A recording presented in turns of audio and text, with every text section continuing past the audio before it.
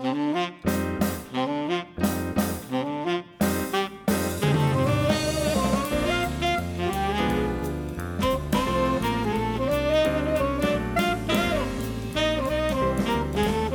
everyone, welcome to episode 426 of Conversation Street, the spoiler-free Coronation Street podcast with me, Gemma, and... Michael. Hello everybody, can you hear me? I'm wearing a face mask. I think you need to explain. Michael's got a face mask on. Take it off! I've not gone... Okay, I've taken it off now. I've not gone super paranoid about Corona or anything. It's not, honing in on Southampton. I was wearing a face mask. Most people in different countries wear face masks without being paranoid. Yeah, just so you know. What, it's sitting in their homes recording a podcast? I don't know how many people do that. Well, there we go then. No, I was wearing a face mask because I got a Coronation Street themed face mask in the post the other day, so I thought it fit the theme of doing a podcast about Coronation Street. No, so it's cool. I didn't know who it came from, but I did a bit of investigating. It turned out that my sister sent it to me as a late birthday present, so that was lovely. It was one from Redbubble, and it says, "The nation's favourite street, Coronation Street, since 1960," and there's a couple of chimneys on there. And then Gemma spoiled it by pointing out that favourite's got the American spelling on. I don't understand. I can't even wear it out in public. No, I know. I don't understand why you would produce... I don't know. I do wonder, why is there an American designed Coronation Street face mask? Well, we know we're very popular in America. Do they spell that way in Canada? I don't think they do. I think Canada spells it the proper way. I'm not trying to be inflammatory here. But it's still quite cool. To be fair, I haven't had cause to wear a face mask at any point since, March. But, I might have a bus or a train that I need to catch anytime soon, or well, you're supposed who knows to where the rules change. Apparently, it protects you. It gives you a 65% chance of something. I don't know anymore. I know. Well, in this maybe country, they've spent the last 4 months telling us not to wear them, haven't they? Pretty much. Maybe in September when I've got my full class of 30 children. No, I won't. But it's cool. I don't know what I'll do with it, but it's a very nice present. Thank you very much, my sister. Moving on with the rest of the podcast. Oh, we got a Patreon competition. I just remembered that. Good segue. Yeah. Next up, that's enough of my follies. We've got a Patreon competition that we've been banging on about for the past, feels like, month and a half or so. And thank you very much for everybody who has entered. I'm going to hand over to my glamorous assistant to remind everybody what prize is on offer here. Am I the glamorous one? That's you. Abby's just walked out. Yeah. We are giving away a year's subscription, I guess you call it, to Patreon on our top tier level, the Rover's Return level, which gets you everything. You get a postcard, you get a mug, you get all the bonus episodes, so we get one a month. Yeah, episode previews, you get your name on the blog, you get a shout out, you get a shout out right now. So if you it's a good prize. I'd enter if I wasn't the host. Alright, great. Okay. So what do you want to do? We haven't got a celebrity in to do our usual draw this week, do we? Because you wanted to do it yourself. No, I didn't say I wanted to do it myself. I said let's do it because it's a special prize and I wanted to pick. Okay, yeah, that's fine. Yeah, it's a special prize, very personal prize, and thank you very much to our donor, mystery benefactor. Yes, he was going to be very, very generous. He was paying for this. It, yeah. Yes. Right, so we got all the names. Yeah, we got all the names. What they had to do is easy. All you had to do is find out between the beginning of the podcast and whenever it was that we launched this competition, how many episodes of Coronation Street we had talked about in Street Talk section. It's quite a few. Considering there's been 10,000 and a bit episodes of Coronation Street, we've managed to cover quite a hefty chunk of that on Conversation Street. The actual answer was 2,137 episodes of Coronation Street. So that we're over a fifth of the way through. A fifth of Coronation Street has now been covered in minute detail on our good podcast. Our good podcast, yeah. So thank you, everybody. Well done to everybody who wrote in with that correct answer. Thank you, everybody, for entering. So can we pick the winner now? Yeah, but I'll let you pick. So you can feel like one of the many Corrie stars who have come in and done this before. We've got a special spinning wheel. I think you have to click where it says click to spin. Oh. Do you know what? I was looking at that name, going, I wonder if that one will win. Well, it did. Do you want to announce? The winner of our Patreon competition is Chad Price. Chad Price, hooray! Congratulations, Chad Price. I'm sorry everybody else who entered, but thank you so much for entering. Win. We love you all of you guys. Thank you so much for supporting us. Thank you, Chad. Thank you, Mystery Benefactor. Thank you, it's not a mystery to us. Patreons and all people that aren't in Patreon. Yeah, just thank you to everybody. That's great. Well, Chad, if you get in touch with us, send us an email or a Facebook message or Twitter or whatever. To claim your prize. Yeah, because we're still trying to figure that out ourselves yet, but it'll be easy, I'm sure. It'll be smooth. Right, what else we got? Oh, I know what else people might have tuned in this week to find out the result of our Airbnb conundrum Woes. that we were stuck in this time last week, where are we going to Manchester or not? Are we going to be able to sign up to a hotel or Airbnb, to spend a couple of weeks there in August, and the answer is yes. Yes, we found ourselves somewhere. We have, and we right logged near the on. Train station, which is going to be lovely and peaceful and quiet. Yes, it's near Piccadilly, isn't it? Yeah. So, yeah, we went on at midnight because it was supposed to be midnight that Airbnb was opening. No, we went in about 11:45 and it was already going, wasn't it? So we were lucky. Yeah. I thought we'd be like clicking on at midnight and the website would crash because of everybody else wanting to go on holiday. What a but mess. we did it, so we've sorted it. So that means that this time next month we'll be in lovely sunny Manchester doing all sorts of Manchesterial things. Mancunian things. Oh, that's I'm the word. waiting. That's the adjective I was looking for.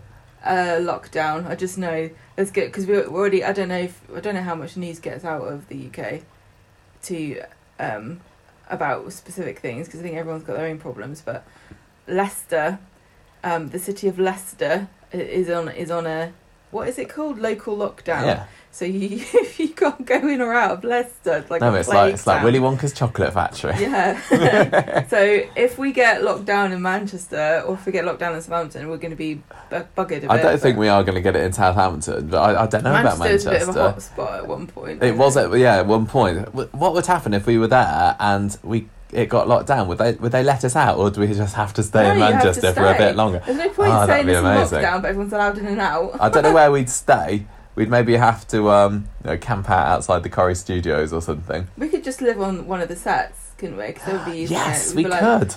Yeah, because they'd have to stop filming Coronation Street, wouldn't they? Which the whole set? They'd let us. I'm sure they'd let us in. Here's a good question: if you had to be locked down and you could only be on one set, which set would you choose? I don't know whether I just go with my normal answer of who's got the nicest house, because I mean it's quite likely to be the Nazirs. Remember that it doesn't actually have an orangery added onto the side of it, so you can't include that. Point out, actually, it doesn't have a bedroom either. None of them do. No, none of them do have a bedroom. That's very true. Or speed dial might be quite nice because it is very cosy in there, isn't it? There's lots of cushions, nice soft furnishings. I would pick. Can make your dens. I'll tell you what I would pick. What? I'd pick the police cell set and the upstairs function room. Nice. Because it's got a bar in it. I don't think it's got actual booze in, unfortunately, darling. I'll let you know. That would be fun. You could have the run of it, and you could do lockdown YouTube movies of like Resident Evil parodies and stuff. Yes. With all the cells. Oh man, that'd be amazing. Look through all the paperwork. Because there's some really interesting stuff in there. I don't sadly think that's very likely to happen. But well, look, if anything is possible, got to be positive. Let's hope for a Manchester lockdown while we're there. You imagine if we went there on the Monday and they said, right, 2-week lockdown, you're not allowed to leave. That would suck. If they're going to be a lockdown, have it just before we're about to leave, please.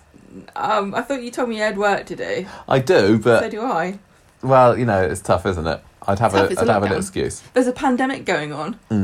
Right, okay. Are we done? We're done. What's the YouTube thing? YouTube thing? Oh, that was just a reminder for myself to say look out for our latest YouTube video that was uploaded just a few days ago, which is the second in our 8-part series on the Coronation Street Corripedia Ultimate Character Survey. Last week we uploaded a video about all the characters that are currently on the show, rating them from 1 to 5, and this week we put up the characters from the 1960s. And it had another cheesy little intro from me with a nice black and white filter. I'm messing about with all the filters and things, developing my video editing skills. Thank you everybody who's already watched that and said that they've enjoyed it. They've been lots of fun to do. We've already recorded the 70s one, haven't we? We're going to upload that one next Thursday, and that has also got a different themed introduction and outro video from me. Yeah. Anything to add to that, Gemma? Nothing at all. When are you going to get your hair cut? You need... And before Manchester, mine being next week. here's another question. Now that you're an on-screen, on-air personality in your YouTube video introductions, can you get your hair done as a tax write-off? I don't think so. I don't think I actually earn any money from doing YouTube.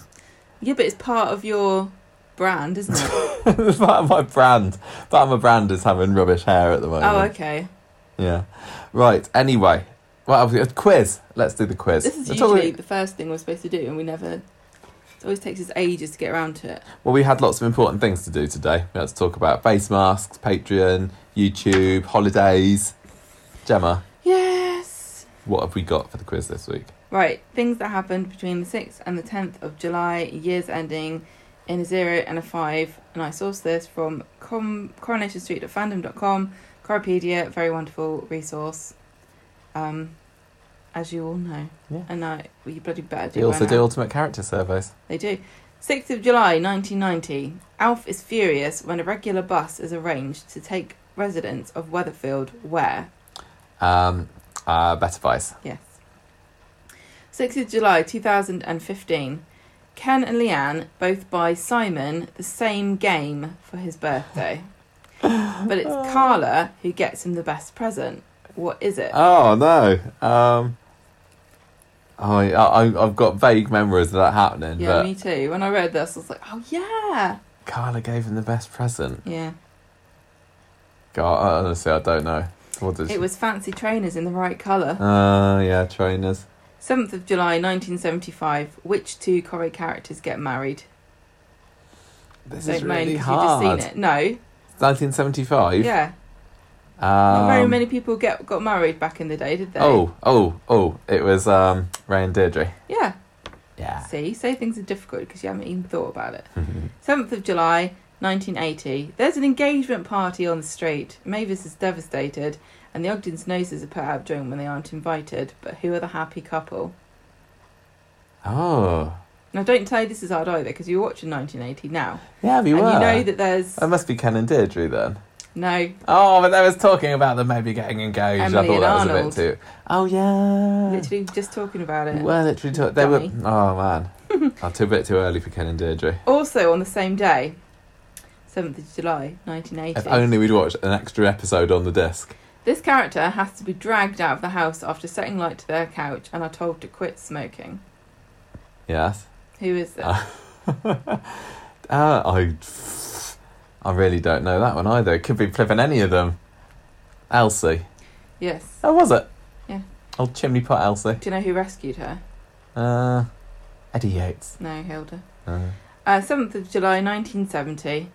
This character recently returned to the street to rekindle an old romance, but when they propose, they are turned down. Who is it and who do they propose to? So who returns Yeah, to the street? yeah. In 1970. To rekindle an old romance. Is this to do with Rita? It's not a question. You're not questioning me. I've been too. I'm going to say lenient on Rita you. returns. And asks who. So Rita returns and asks somebody to marry her. Does she? How likely do you think that is? Not too likely. Len returns and asks, no. Oh, I don't know. Am I just... No, you're wrong. Am I in the right It's ballpark at all? Alan proposes to Elsie. Okay, that's nowhere close. 7th of July 2015. I'm rubbish today. Residents of the street learn of the tragic and untimely passing of which character off screen? Katie Armstrong. Jesus Christ. Is it? Deirdre. Oh my gosh! What is going on with me today? Who broke the news? Bev Unwin. Oh my god, yeah. Right, you won't get this one probably. 9th of July 2000. Burglars break into number 7. Emma and Curly have to get rid of them with the help of a surprising ally. But who?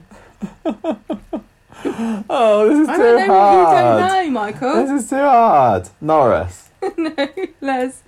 Oh no. 1, 2, 3, 4, 5, 6, 7, 8, 9. Out of 9. You got... Hang on. 1, 2, 3, 4, 5 wrong. 4 out of 9. That's terrible. Rubbish, not even half marks this week. And you were bad last week as well. Do you I know, remember that? I'm going through a bad spat. I'm embarrassed. I think I'm going to look for a new co-host. Go on then, right. This is the quick fire Okay. quiz that we got from Coronation the Coronation Street Street magazine. magazine. This is round 2. This is the final questions of round 2, okay? How many rounds are there? 6. Long way to go there. Yeah. Right, okay. I'm usually better at Shut these. up. What is the name of Betty's grandson? Peter or Roger? Roger. No, Peter. Oh. What did Alan Bradley used to try to suffocate Rita? Pillow. Cushion. That's the same Can't thing. accept pillow. Yes. What did Fred G buy to improve his appearance? Wig. We just Yeah. watched that episode recently. What happened to Des's boat? Burnt. He set it on fire. Who had a piece of shrapnel removed from his bottom? Oh, Albert Tatlock. Yeah. Who is Craig Whiteley's grandmother? Phyllis Pierce. Yeah. Who is older, Rosie or David?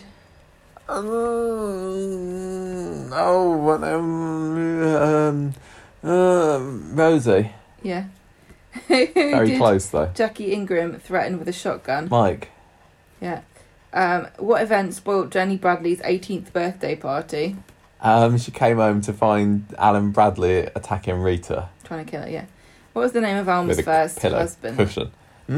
What was the name of Alma's first husband? Jim. Sedgwick. You got one wrong. See, these ones are better. I mean, why? Look, I got the other one. I did badly on the first round, and you were rightfully scornful of me, and I only got one wrong there. You should be happy for me. You should be congratulatory. Not when you're dissing my quiz. There's nothing wrong with your quiz. I It's won't a very, do them very. anymore, then. It's a very good quiz. I'm not going to bother doing them No, anymore. they're All I'm going to great. get is heartache. They're and very good questions, complaints. and I am right to be shamed You by them. stupid man. I should know it all by now. Right, do you want to do birthdays? I would love to. There's loads of birthdays this week. Go on then. 11th of July, Stuart Latham, who's the first producer of Coronation Street, and Craig Charles played Lloyd Mullaney. 12th of July, Irene Sutcliffe, who played Maggie Clegg, Kathy Staff, who played Vera Hopkins, Roy Barraclough, who played Alec Gilroy, and Christopher Quinton, who played Brian Tilsley, all on the 12th of July. Wow. 13th of July, Cheryl Murray played Susie Birchall, Samuel Longchambon, who played Maria Connor. 15th of July, Derek Griffiths, who played Freddie Smith, Jill Halfpenny, who played Rebecca Hopkins.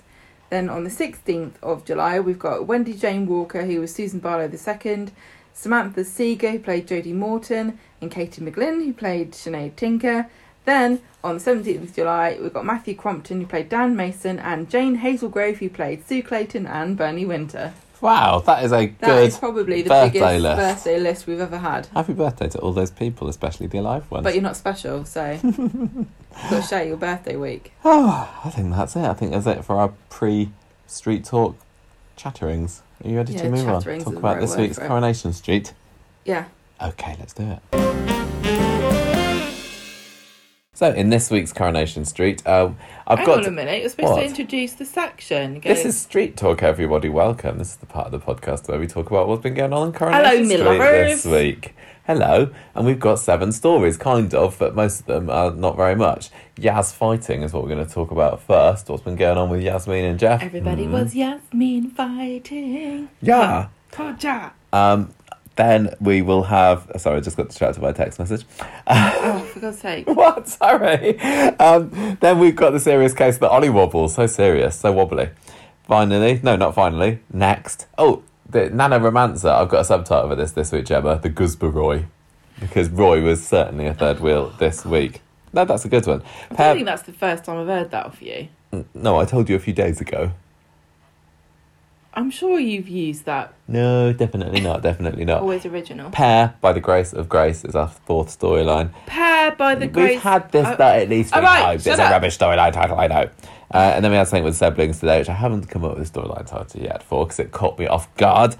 We had a little bit of the Kelly and the Killer, and ever so slight amount of Johnny Scott issues a couple of days ago as well. I am going to take the lead in the Yasmin storyline. This is what happened, everybody. Kathy came into it, and I thought that Kathy was going to be involved a bit more this week. I kind of only half paid attention to that first scene on Monday where she comes round, because I thought that it would become more evident what her visit to Sally was about. Because she says, I saw Jeff coming out of Yasmin's the other day. Has he moved in or something? And this was a couple of weeks ago, wasn't it, that Jeff actually moved back into his own house. And Sally's like, yeah, he doesn't live here anymore. But at the moment, Sally says, I'm not taking sides. This is when Kathy tells Sally about Yasmin in a box. And although I enjoyed Coronation Street this week, in fact, I think Monday and Wednesdays were very, very strong episodes, I did feel like more than needed to be this week involved characters telling other characters about information about what's happened. Like, this is what so-and-so said to me, and this is what I said to so-and-so, and did you know such and such? I know, it becomes tedious if there's too much dissemination and not enough. Like, I need a reason to care why this particular person is being told this. Yeah, I thought today's episode was particularly bad for that. An awful lot of it was yesterday. So-and-so said something to me. Well, I'm going to go and tell so-and-so what so-and-so said to somebody else the other day. We know that some of these are... I know you told me not to say this in this bit, but some of them are mixed up lockdown stuff. Oh, yeah. Right? So it just makes me wonder whether it's the writers reminding themselves. I don't know. I don't think... That's a joke. That's not true. No. I think in this particular story, it all felt like it was pre-lockdown filming. But yeah, because this is where Kathy reveals to this is where Kathy tells Sally about Yasmin getting locked in a box. And at this point, I'm like... doesn't everybody know about this yet? I'm sure we've had lots of revelations about... So do you know about Yasmin in the box? No, I never knew that. It's supposed to did you know about Yasmin in the box? That still not everybody knows... About Yasmin in the box? The truth. Well, I mean, if why doesn't Alia just go around telling everybody? She's a massive big mouth.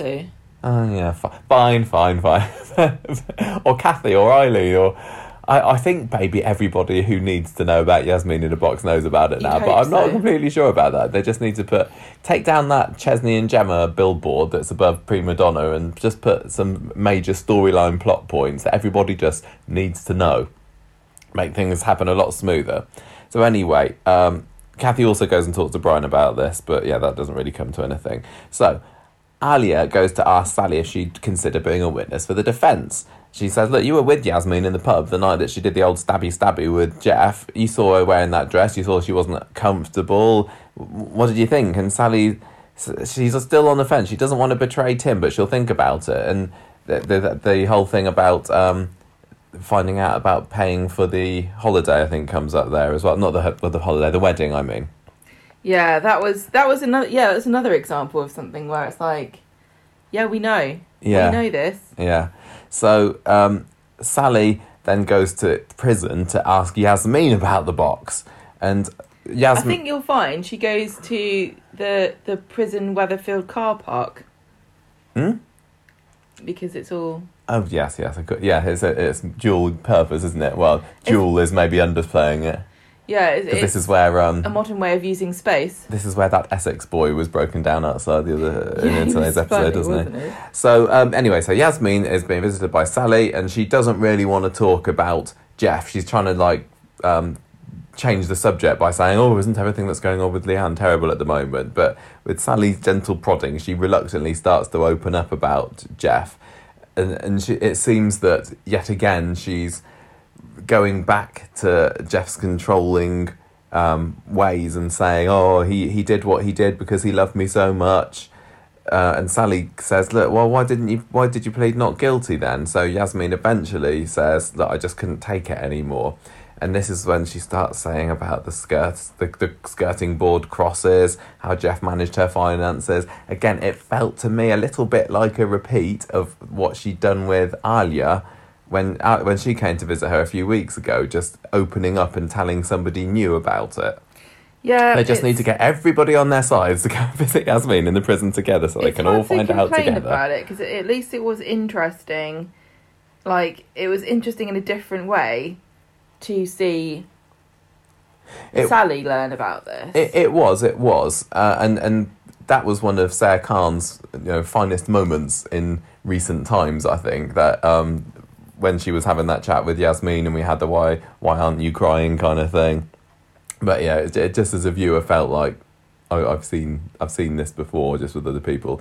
Anyway, she also talks about the red dress, how Jeff burnt her clothes, but still she says it's still my fault though, because deep down Jeff is a good man, and what I did was worse. It was unforgivable, and she's like, "Don't tell Tim either, please."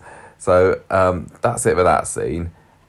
Jeff sees Alia talking to Sally later, and then they have a bit of a hug. So his cogs in his brain start whirring and what's going on there. Then so he confronts Sally back in the house, and Sally at this point has finally gone over to the good side. She says that I know about the box, I know about the money.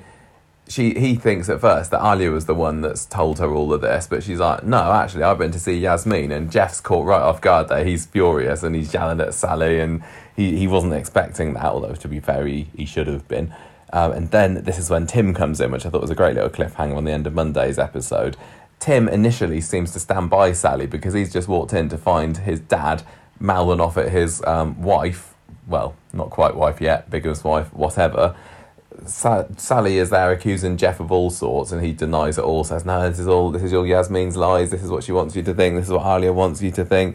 And Tim's like, right, Dad, you get out, I need to talk about this with Sally. This would mess with my head so much, wouldn't it mess with your head? If everyone's saying something different, and they're all saying, can't you believe me, they're lying, they're manipulating you, oh, this is what they want you. Oh, I don't think I could cope with it. No, I'm not very good with people who lie. At some point, the scales are going to fall from Tim's eyes, aren't they?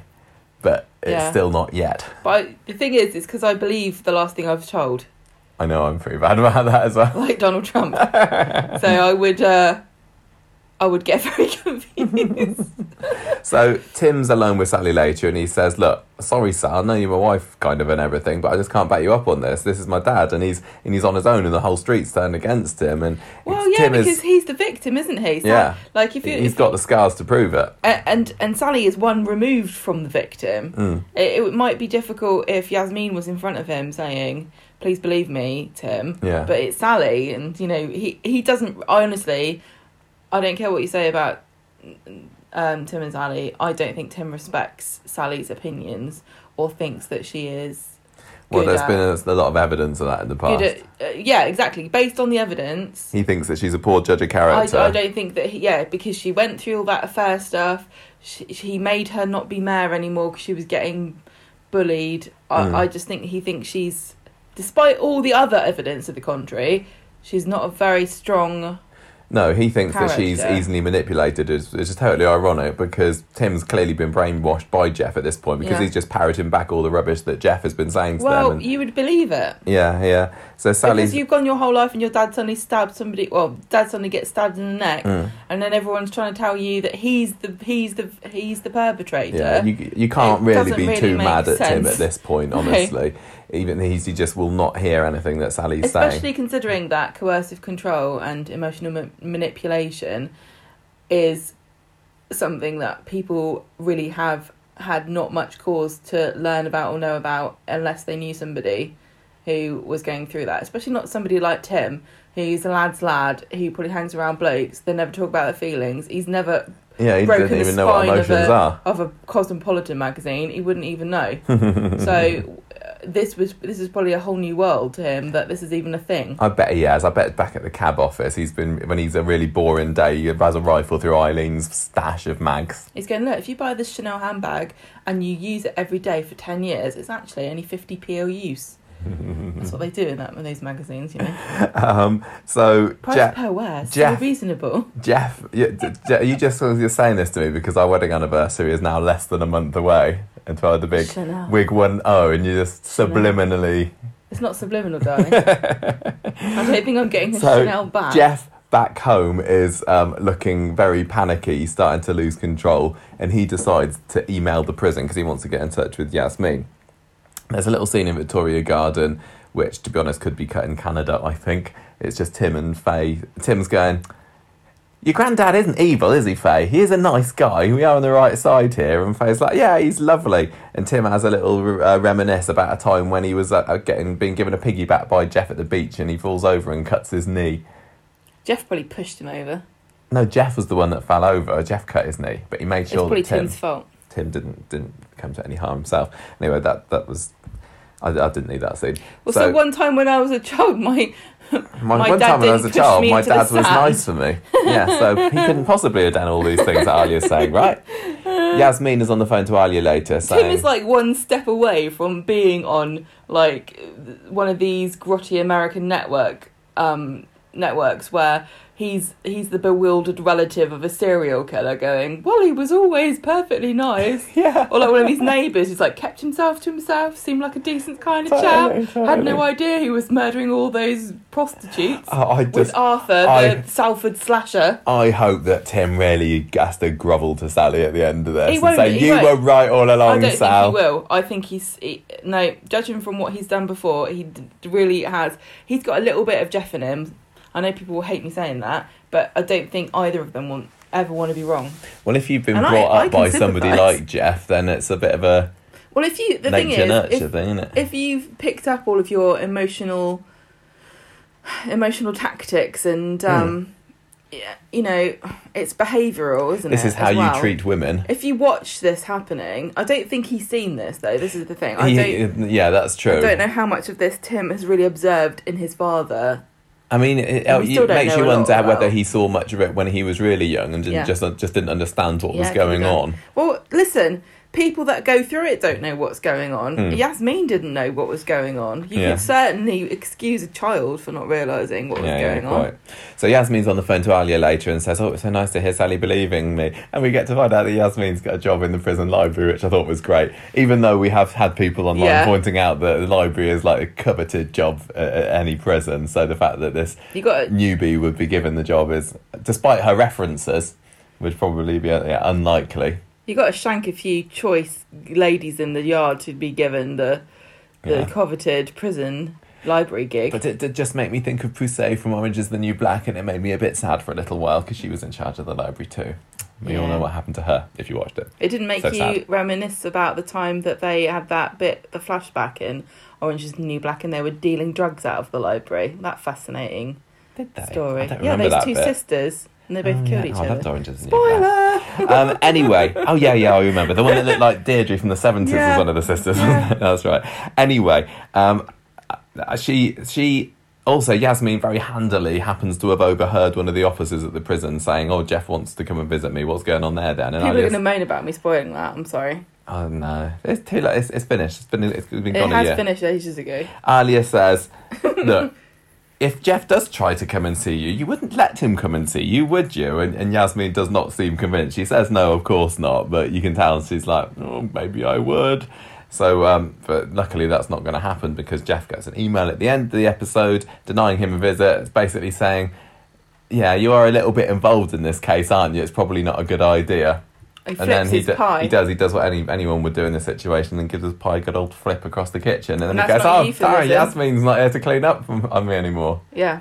That poor carpet, it has taken quite a hammering over this past 6 months, hasn't it? Yeah, that's the point, actually, because I said when Jeff was bleeding out on the carpet, they're going to have to replace that. Oh, yeah, they did, didn't you? It's left it. It's had curry on it, it's had chips, it's had blood. Dead chicken. Now it's got pie and gravy. Just move the sofa. Just get lino, solve all your problems. Friday. This is when there's a lot of filling in, like I said earlier, about what happened the previous episode, Alia and Sally at the beginning. Tim then goes over to see Jeff and says, look, and Jeff's like, sorry I had to go at Sally yesterday, I'm just real pent up because nobody believes me at the moment. Alia's spreading these lies and everybody's taking her side. And Tim's like, well, just don't shout at my wife again.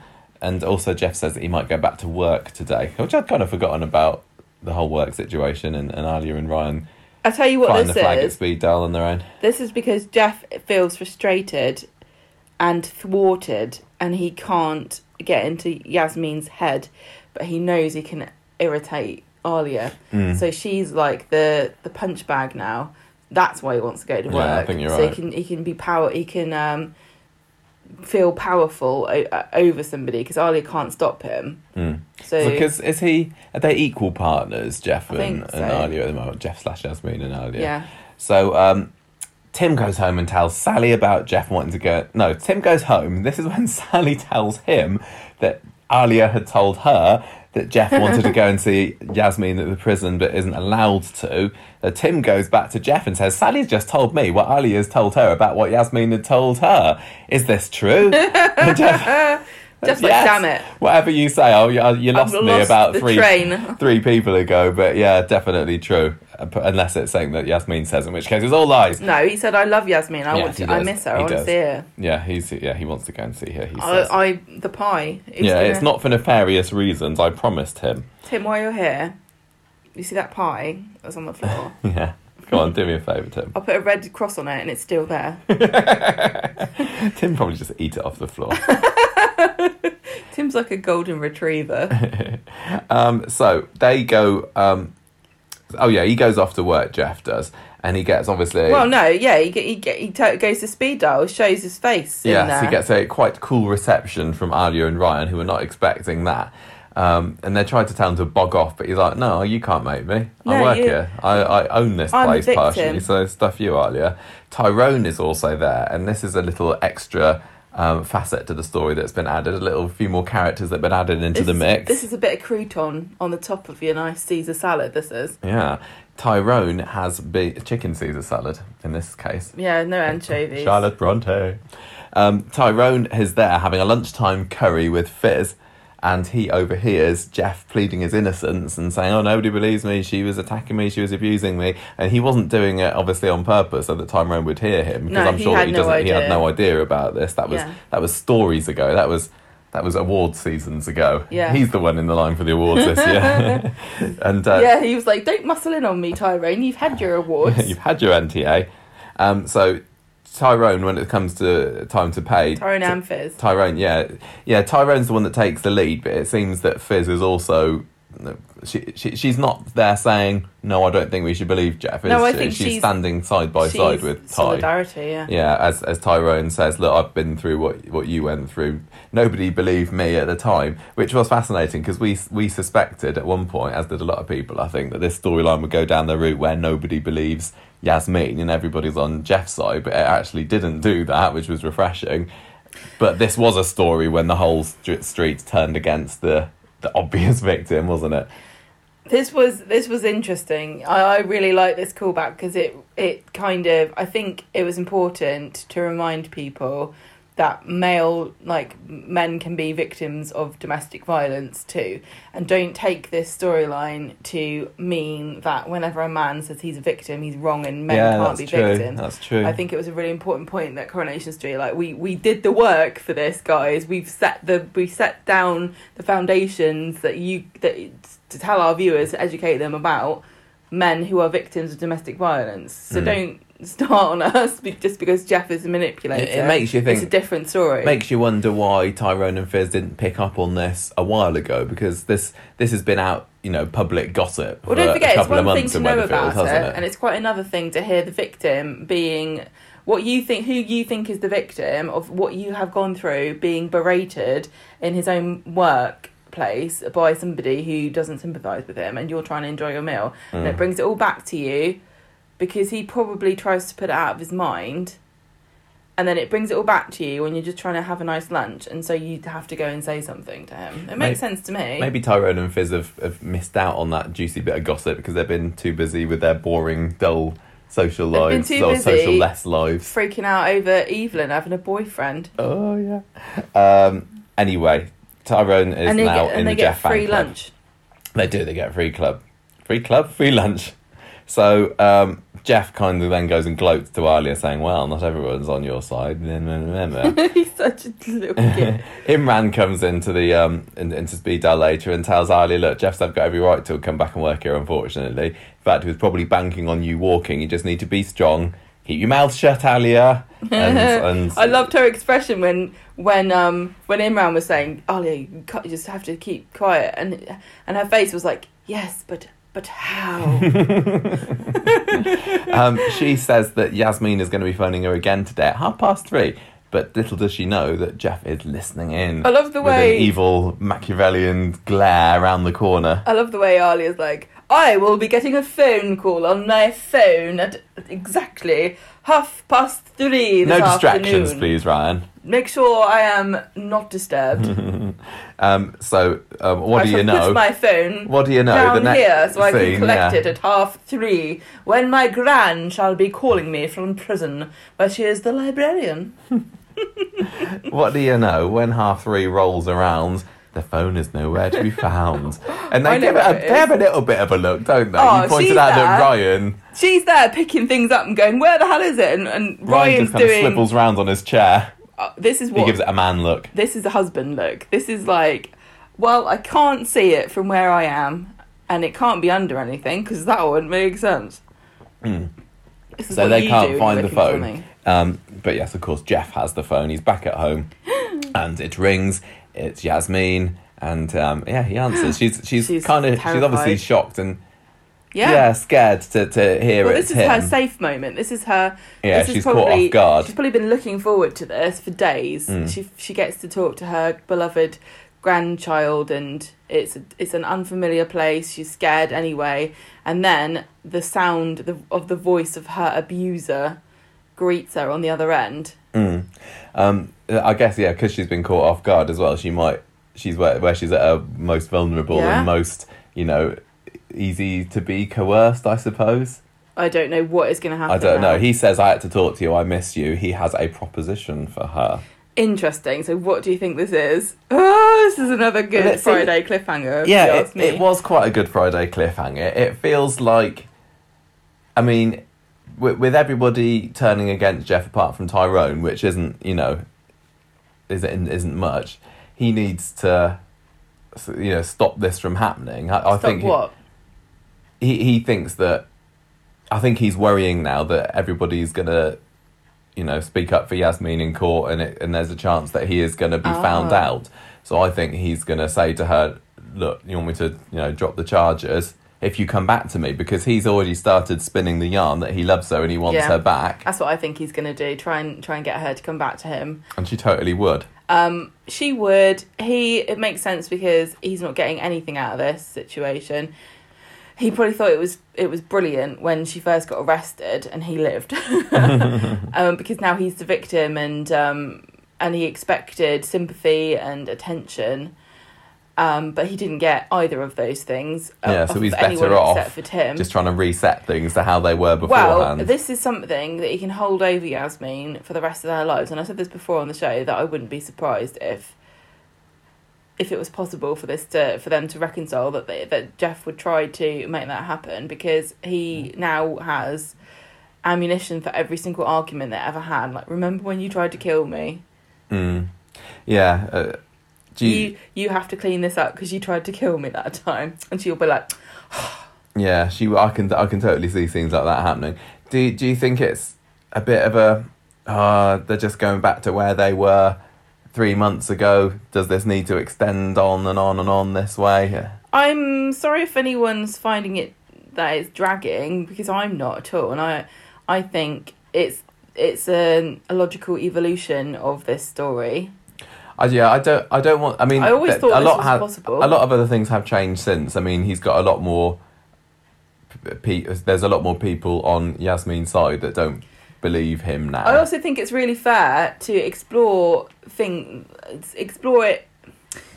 We know that often in domestic violence cases, the police will come to a house and they'll find a woman or a man who's been beaten by their partner who refuses to press charges, and I don't know what they can do about that. I don't know if they've changed the law or what is involved, but even people who have gone to prison, they go back. Their partners take them back, and I think it would be fair of Coronation Street to explore this, because it's not always easy to sympathise with victims of domestic violence when you see them allowing their abusers back into their lives. But this is a lesson we need to learn to sympathise with people in this situation, because it's not always cut and dried, and the coercive control and the abusive emotional manipulation still will have a hold on Yasmin. It's not like she's magically cured.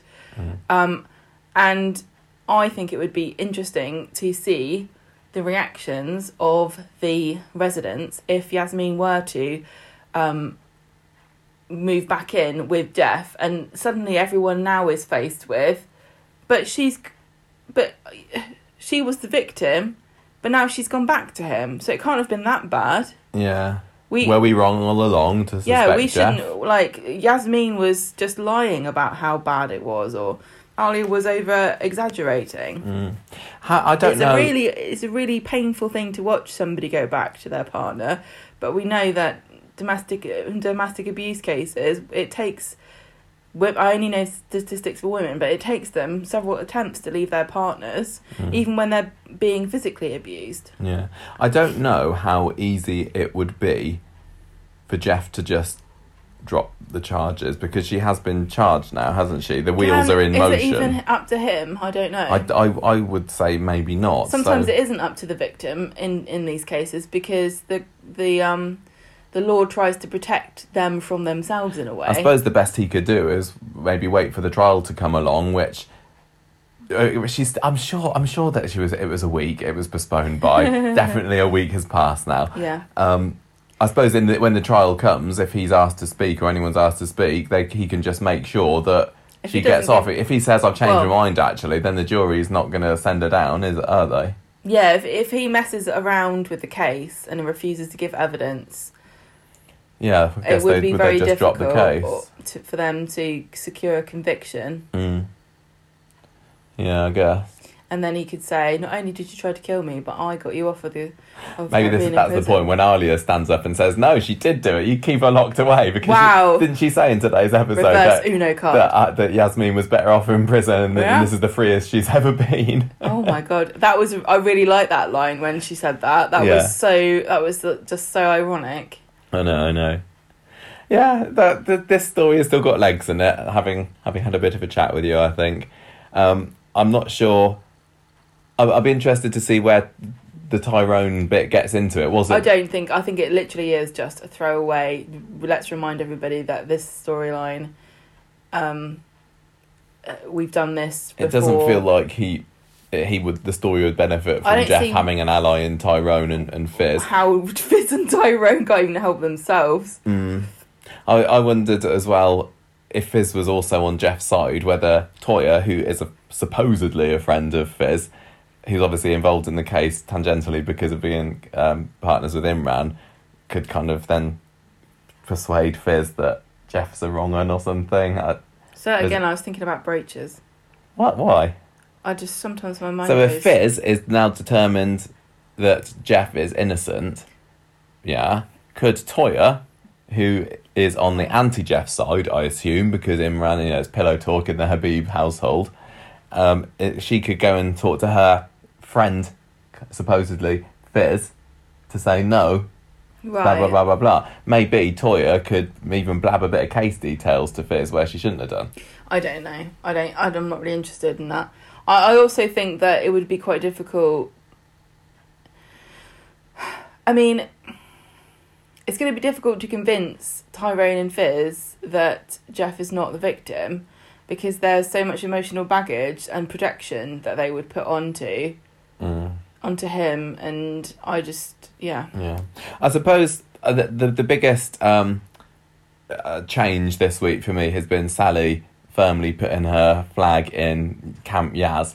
She's not just... She was on the fence at the beginning of the week, and now there is absolutely no turning back. She can't change her mind. She's openly hostile to Jeff now. Yeah. She set, like you say, she sat out a stall. She's not going to be able to weasel her way out of it and try to not make herself... Like, she's a target now, isn't she? It's whether she now starts investigating and snooping and trying to find evidence for Jeff, or whether she's just to find out at this point. Well, there's still the mystery of Tim's mum, isn't there? Which they've gone a bit quiet on. So she might try and get in touch with her or something, maybe. Or I don't know. They just need to have, honestly, a meeting with Sally, Alia, Kathy, Eileen, get their heads together around a table at speed dial or something, and come up with a plan. Between them, they can do it. Because I was talking before about what Jeff's not on trial. He's not the victim. He's the victim. So what could they possibly do? And then people pointed out to me that if they can prove a motive that was based in coercive control, Yeah. it would be possible to get her off. But obviously, if Jeff tries to get her off anyway, that's not even going to come up. I don't know. It's going to be a bit weird. That can't. So that, to me, that makes me think that can't really happen, because that would be very unsatisfying. The story's either got to end here with them collecting evidence, like you say, and coming up with things that they can say that they witnessed. I think that if Tim's mum got involved, that could be possibly something that makes Tim realise, hang on a minute, my dad's not all that. Or even the chicken thing, because I don't think that Tim knows that his dad killed Charlotte Bronte and fed her to Yasmin. And I would really hope that if Tim did know that, he wouldn't be able to, find some reasonable explanation. I think Tim will be it. like, what's the problem? He did the same thing with our Chihuahua when I was a lad. Straight on the barbecue. He did. What was the thing that Jeff did with the dog? There was something he did. There to was a dog, the story wasn't of the family dog, wasn't there? Anyway, I think that Jeff needs to chop up Tiny and turn him into horse burgers and send him off to the glue factory. What's left with him, and send him off to Iceland for those. And that would finally make Tim see. I think it's either got to stop here with Jeff sort of being unmasked during the trial, or it continues with Jeff letting Yasmin off the hook. It feels like there is no end in sight. I'm not particularly complaining. It's just when Yasmin, I do sometimes think that when Yasmin starts saying, "Oh yes, but Jeffy did it for my own good, and he's because he loves me," I go, "No, Yasmin, you turned a corner so many times." But you've got to understand. I do understand. It's just frustrating. To realise that you everything you thought was true is a figment of somebody else's imagination. It's very understandable. Just as a viewer, it's a bit frustrating. I know. Yeah, I understand. Right, from one bit of drama to another. Ollie Wobbles, How come Gemma. I'm doing Ollie Wobbles? You said you wanted to do Ollie Wobbles today. No, I said I wanted to do Yasmin, didn't I? You did, didn't you? Oh, well, it's tough. Damn it. you're I'm wobbling. stuck with the terminally ill child. Yeah, go for it. Oh, no. Right, okay, so on Monday... Oh, they had a very artistic start to the... I liked to the week with this, because Monday started with feet running across the cobbles to start the episode off. I actually looked at that and I thought, this isn't a Matt Hilton, is it? Well, was it? No, it I don't think it was. It wasn't. But yeah, the feet running across the cobbles, it's like, ooh, who is that? I mean, I think we knew who it was, but I did enjoy that. This made more sense to me as artistic flourish than it did anything that made sense in the story, because it's Leanne running along because she wants Ollie back from Steve's house. Taken Ollie over. She's just suddenly woken up, I think, and decided that she wants her kid back, and Nick's following her. They're both wearing their Jim Jones. Yeah, and he tries to tell her to calm down. And then, we get Dr. Gaddis comes around, and he's called Gaddis in because he thinks that Leanne's going a bit nuts, and maybe Gaddis will be able to help her out, but she's not interested, is she? Dr. Gaddis is like, this would have been so much easier if I'd still had a counsellor. Yeah, I've got nobody to recommend now. Oh, wait a minute. Isn't your sister the counsellor that used to work for me? I don't even know why I'm here, Nick. I've got people that are ill. Anyway, so she's not sleeping, etc., and she won't go to counselling or anything, so I don't really remember what Dr. Gaddis says. I didn't think... I don't either. And I usually really pay attention during Gaddis scenes, but... like the Kathy stuff in the Yasmin story, I thought it was going to turn into more, and it didn't, or at least with that particular character. Then Toya comes and visits Leanne, who is getting mad, and then she steps on the toy car that we know is Ollie's passion for life, and he's always loved that, the best car ever. Breaks it, and she's trying to fix it, and she's stressing and shouting, saying, "I'm not going to counselling. Toya, you can't tell me what to do. You're not a mum, and you never will be." Again, sorry. I just want to make I'd put a little complaint in here and said, we've seen this before. Literally last week, Leanne accused Toya of not understanding. How could she possibly? She's never been a mum. This is what gives me a bit less sympathy for Toya, because I can Leanne, because I can understand saying something awful once and then realising that you've made a terrible mistake and you've hurt somebody for no reason. I can't understand saying it again. We know, I heard you, yes, I'm not a mum and I never will be. Thank you very much for saying this to me. I just felt that this bit could be all have been condensed into one. She says, I'm sorry, but then she starts up again. She says, you don't know what heartbreak is. You should be thankful you can't have kids. And Toya just gives her this heartbroken look. She just knows not to say anything, because if she says anything, there'll just be an argument, and it's not going to help anybody. So You'd have thought that as a counsellor, she might know what to say in all situations of drama. Shut up about you. On Wednesday, yeah, but it's difficult. Yeah, being a counsellor is easy when you're removed from the situation, and you can say, "But how did that make you feel?" And have you spoken to anyone about it? Toya needs to go home to ask herself how it made her feel. She has to look in the mirror and says, "How does it make you feel?" She's not an improv She's counsellor. so mean. On Wednesday, Nick speaks to Leanne about Toya coming over to see her, upset, and he's like, "Stop being a bitch." And she's like, yeah, well, guess what? Imran comes over and he's like the same. Well, yeah, he phones up and it's like he calls up their flat, doesn't it? And it feels like there's an Imran imminent, although he does keep his calm, doesn't he? He's pretty restrained, really, for somebody who has seen their partner be mentally abused twice in 1 week. Twice now by some annoying uppity woman who has also ruined his chances for being a father in the near future. Yeah. I think I throw a few things. The fostering, did it even get mentioned No. this week? They moved on from that. They're like, well, we're not doing that now. Should we just get a cat? Yes. Yeah, get a cat. Imran says, look, Toya is very forgiving, but you've got no right to talk to her like that, and no matter what you think, you need help.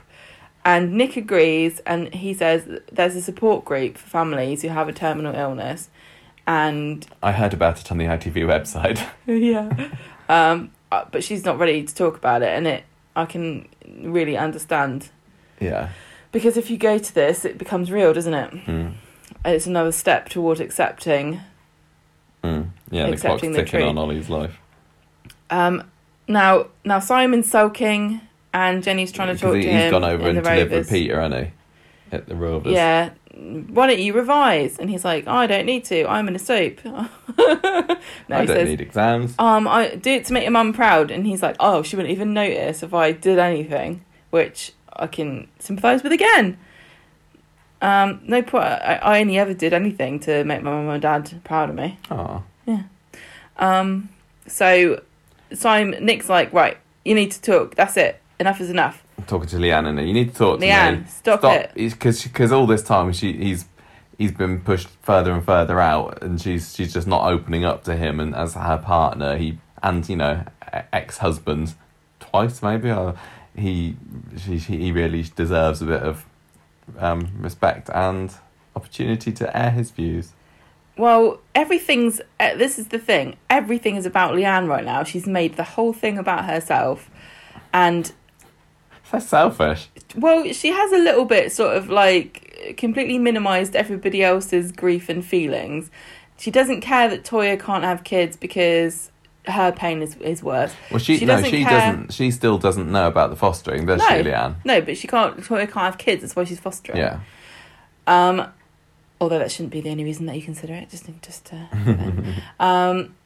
She doesn't care that what Nick feels about it. She doesn't care about Steve, the fact that he's the father of Ollie.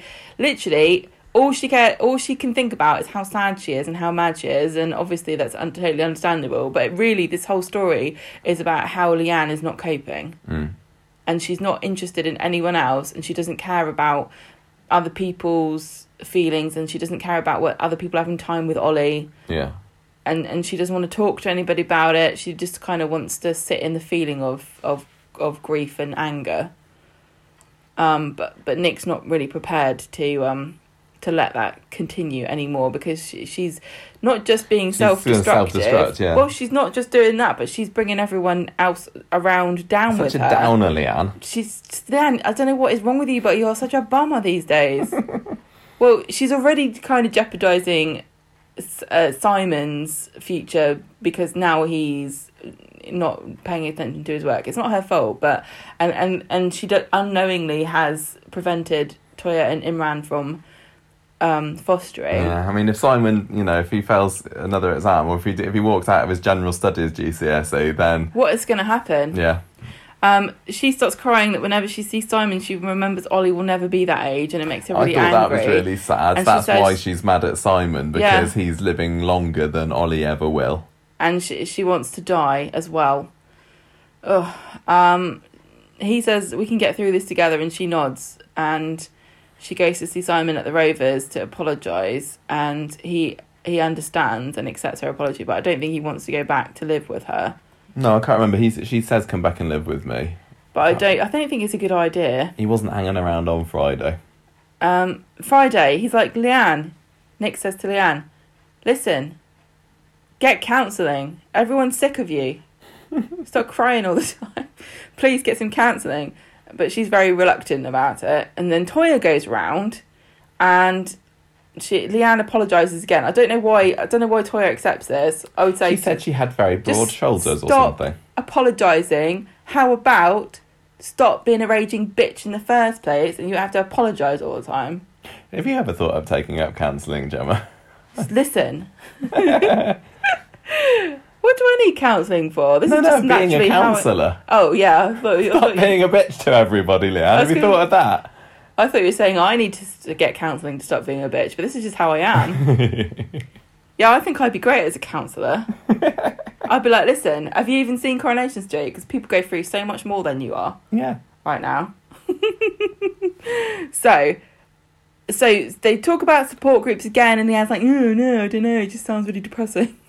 And Toya says, I have an idea. That was really funny. It was another one of these soap things. It's like, I've got an idea. I'm not going to tell you what it is. We're just going to end the scene now, and I'm going to go away. And don't ask me any questions about what my idea is. I know. I'm going to come back later with my idea. I think if I was Leanne, I'd be like, I'm very emotionally fragile. Just tell me. Is it going to be a parade? Because I can't cope. But she comes back with the head of the support group, who's very obliging and lovely. I don't know why she's got time to do this, but apparently house calls are part of the gig. I assume it's some kind of charity. She was one of Toya's friend or something. Well, I can't remember. I assume this is this woman's full-time job. I would hope that it would be nice if this was a thing that was funded. So she comes around and sees Leanne and says, I thought it was her nephew. Maybe I misheard. No, you might have been. I've written son here, but boy relation. I too knew a young boy. Leanne is left alone, and she talks. She goes through this book of kids with all terminal diseases. Leanne's like, "Blimey, I thought I was a downer. You take the biscuit here, woman." Yeah, and she talks about it. Oh, I think it's a smack in the face to Leanne as well, because it's Leanne realising that she's not the only person going through this, and it's really not. It really shouldn't matter, should it? Because your grief isn't lightened by others suffering from the same thing, but it does help to talk to other people, and I don't know. Yeah, but Leanne wants to know how did you manage to cope through this, and the woman says, well, my son/nephew, I just made sure that I enjoyed whatever moments I had with him. I didn't want to wallow in it. I just had a wonderful time with him, and he ended up living 2 years longer than he was even supposed to. I thought this was a bit.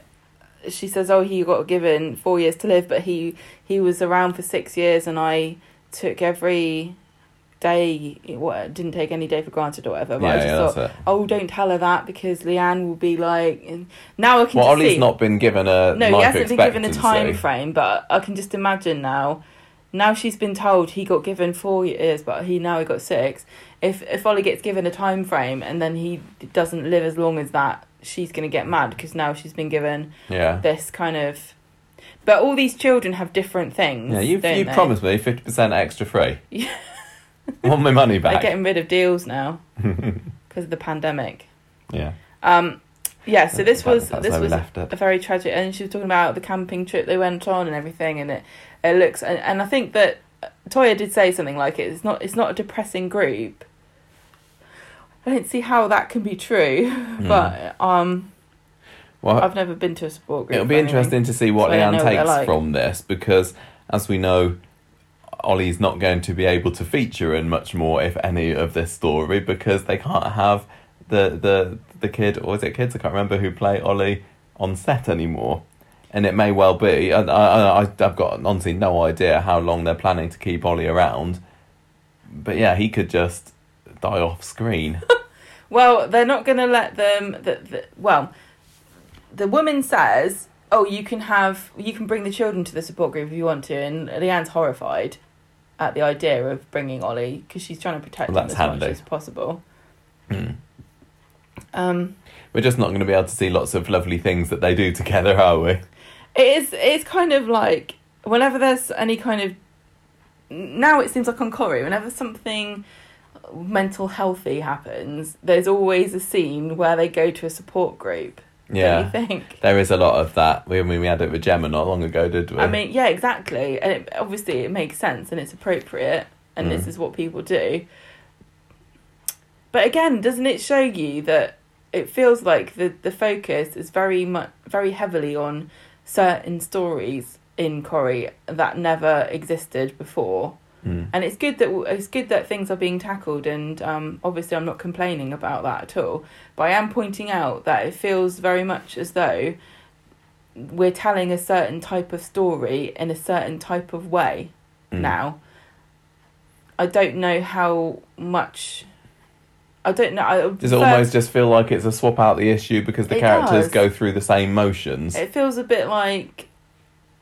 Yeah. I mean, a lot of this week cutter. was very much like Leanne saying, "No, I don't want to go to counselling. Oh, as a counsellor, oh, it's not too bad actually," which we did get with. Fine. It is, but I think we did get that with Gemma, didn't we? I don't want to go to a support group about my postnatal depression. Oh, actually, the support group was quite helpful. Yeah. And I don't think there was a whole lot of drama wise, and maybe even though I complained a bit about the Toya getting shouted at again, that was the drama. That was the drama this week, wasn't it? Because otherwise it would have just been very much a case of watching this poor mother going through an awful situation, and it.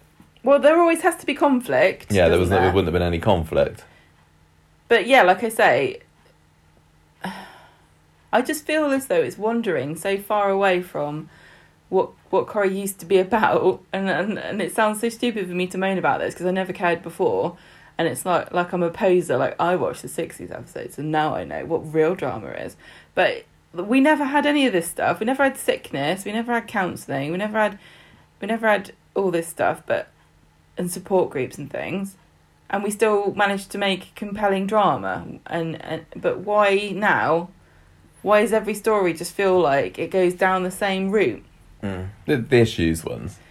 Well, yeah, because we have the issue stories and the like I said, the illness stories and the mental health stories, and they're all really important. Yeah, but maybe it's a bit too much of a safe path. I don't want to ever say this is like, oh, don't do this, but it gets very predictable because they're being responsible. That's the trouble. I think that's the trouble. They've got to be responsible. They can't just be like, oh, Leanne's a nutter. She's gone crazy. She's worried about her baby. Just tell her to have another one. You know what I mean? Like they probably would have done in the 60s. Yeah. Are you sure she's had a baby? Oh, we've looked in the rubble and there's not one here. She's probably just crazy. You know what women are like. But you know what I mean? Like. Yeah. I'm still enjoying it. But then though. again, we went through phases where it was literally just the Platts and drug dealers, and then we went through a phase where it was like, oh, everyone's having an affair with everybody else. Yeah. It does go through trends on Coronation Street, but it just really does feel like for the past few years, since Hayley, I feel as though there's been like a big medical story, and then everybody's coping and talking about their feelings. And I don't. Isn't it sad? I find it repetitive. Yeah, I'm not particularly minding with this story. I'm enjoying the mix of characters they've got there. The fact, as I've said before, that they're killing off a child is interesting to me. Don't use that against me in court. Yeah, this is going to be a sound clip. But yeah, if they've got to, honestly, they've got to give it a rest after this one. Otherwise, it's... if they have any more medical stories where people are dying, it just seems like a... Yeah. Yes, it is like real life. Yes, we've gone through this. We've gone through this ourselves. Like, well, my friends are going through this.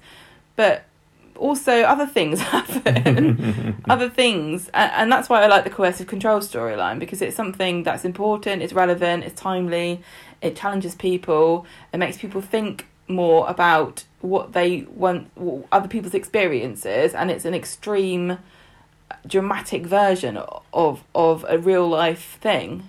Yeah. That's why I like it, but there's opportunity for other stories. But it's also why I like the softer, nicer storylines, like the Roy and Evelyn, the Fizz and Tyrone stuff recently. I know, and it's silly because, you know, romances have been the backbone of soaps, and there's no new way to tell a romance story, is there? There's just different people and different characters. Yeah. I think it's just because these are so heavy as well.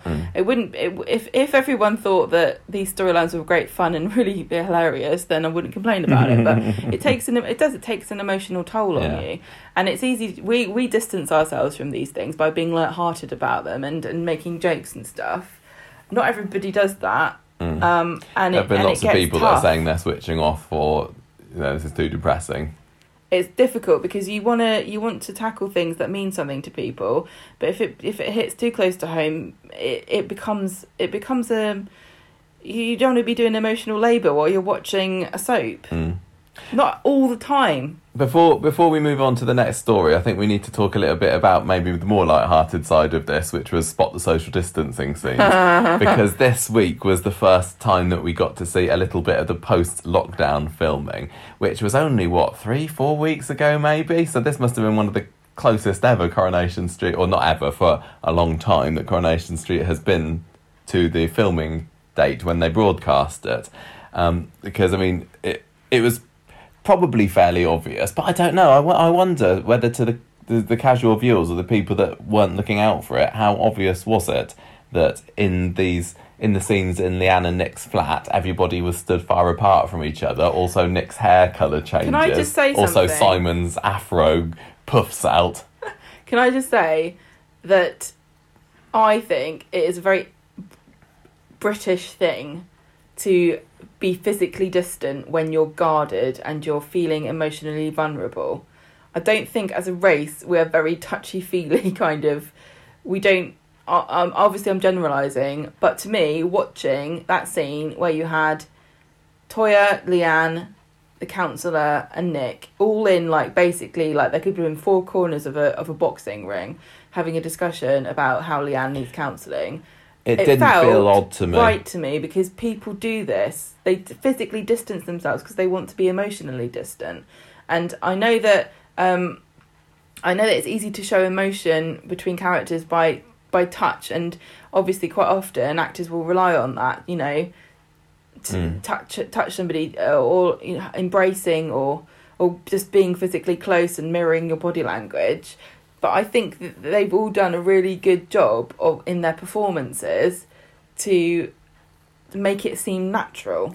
Yeah, see, there was the one scene on Wednesday where Leanne was having a good old cry to Nick, and it felt like he should have given her a hug. And I think when Ben Price did his back to work interviews mid-June, he said, sometimes your character, you think they would hug, but you just have to use your looks. But even then... Luckily, he's been blessed with good ones. Even then... It made sense to me, because it was the manifestation of the mental distance between the two, because Nick is trying to reach Leanne emotionally, and the physical distance just was like a metaphor for that, because she is so enclosed in her own grief, like it's a bubble around her, and nobody can penetrate it. So on Monday, those of us who look on social media and everything had been warned this is going to have some post-lockdown scenes, and I was worried before Monday's episode that I would be too distracted looking out for them. And I think on Monday maybe I was a little bit. I was going, they're far apart from each other. They're like, look, Nick's got a beard there, and here he hasn't. But by today, honestly, I'd forgotten, and I was about 2/3 of the way through tonight's episode, and I caught myself thinking, I haven't checked to see if there are any social distancing. Oh yeah, they are there. Which is good, because I think that if it still is majorly distracting, then it's going to be a real shame. I hope that I just think they've done it's just going to feel natural and normal. I think it's been good so far. yes, it's a shame that the hair colours were different, and Simon's hair is much longer in the scene in the Rovers. But you can't. What can you do? You gotta forgive them for that. Shoot them haven't all and you? start again. But apart for the actual distancing bit itself, honestly, it felt quite natural to me. I did. I thought it Fortunately. was fine. I thought it was fine. They did a great job. It was the performances and the setup and the camera work that, you know, not everybody looked that like they were 2 meters apart from each other. They did a great job. I suppose once they start having it with all of the storylines, because I think it was just this storyline. Yeah, I think you're right. It might be a bit more noticeable there, because if you go think about the factory scenes today, like when Kurt was taking Michael's sandwich, Don't eat his sandwich. Then to have scenes like that with everybody far apart, maybe that's going to look odd. But I'm really hoping. Yeah, but don't forget, I'm not gonna. It's gonna just become natural, and I won't notice because it'll be too distracting for me. Yeah, but don't forget that once we get to a certain stage, they will be in Corona land with us, so it will make sense. It doesn't make sense when you've got two people that supposedly live with each other sitting on two ends of the sofa. But it does make sense if you had everybody in the factory with masks on going, "Don't come near me, plague bearer." I bet the Coronation Street higher-ups at some point thought, why did we have so many people living in the same household together on Coronation Street? Why did we cram 15 people living in Gail's house? Because now we're going to have to make them... They're not going to be able to be next to each other. And also, why did we inexplicably hire about 3 or 4 rando people in the factory with no specific job titles just right this second? Yes, typical. You've got Alina, you got Michael, you got Toya. Yeah. All work there doing unspecified jobs. I mean, Michael's on sales and Alina picks the papers up and sort of Give them a taps shuffle, them. yeah. I do not know what Toya does in the factory. I'm sorry. Toya is like I don't know. the Deanna Troi of Star Trek. She probably just stands there, and the guy is the other side of the negotiating the prices of pants, and she's like, I'm sensing that he wants to get a good deal. He really wants our prices to be lower. Thank you very much, Toya. we would not be able to do this without you. There's also, I suppose, is it like 2 weeks' time? I think that that all of Coronation Street is going to be post-lockdown. I suppose then that's when you're going to start to really notice. I bet they're really annoyed as well, because some of the things that they said they were going to implement now aren't actually what we do. I know, like they've said, the Rovers is going to be giving takeaways, and so you are allowed in pubs now, aren't you? Yeah, from last Saturday. So I think like, God damn it, people wanted this, and now look what you've done. I think it's going to feel awkward, and I'm still not convinced whether they're going to have this time jump or not. The closer we get to the date, the more I'm thinking they're not going to have a time jump. They're just going to make us think that it's happened and nobody noticed it before. I think it's always. I think I'm perfectly. When I was watching this today, I was thinking I would be perfectly fine if it just went from 1 week to the next, and it was suddenly everyone's wearing face masks, and they've been doing this the whole time. No, I think when they do it, I honestly, I think a time jump is the only way for it to not seem majorly awkward. But I don't think they're going to do it. It's going to be. I would rather. Well, there's no point. There's no point. We will see, won't we, in a few weeks. The further through we get to this weird process of being in a pandemic, the more we have acclimatized ourselves to it, like frogs in a boiling pot, and nothing is weird anymore. And we're all just over it. I don't know how it is on Emmerdale now, because I assume they've got past their 2-hand lockdown episodes. So in the land of Emmerdale, Corona has definitely happened, and people have spent an amount of time in lockdown. Yeah, they can refer to that. Oh, I don't know. Maybe they're going to say Weatherfield's having a local lockdown. That's why everybody's still doing takeaways. I just don't know. I'm kind of cringing and dreading and thinking this is going to feel really awkward. I just need to rip that plaster off and see how they cope with it. And I'm sure they've done the best they can. But yeah, we'll see. We'll see, won't we? Let's move on to the Roy story now. Sorry, it wasn't Roy. He tried to insert himself into the story, but really, it's the Arthur and Evelyn story, which again I absolutely loved. So there's a bit more teasing from Tyrone on Monday about Evelyn and Arthur going out on a date. They're going to walk by the Rochdale Canal today, which is apparently a very romantic spot. Is it real?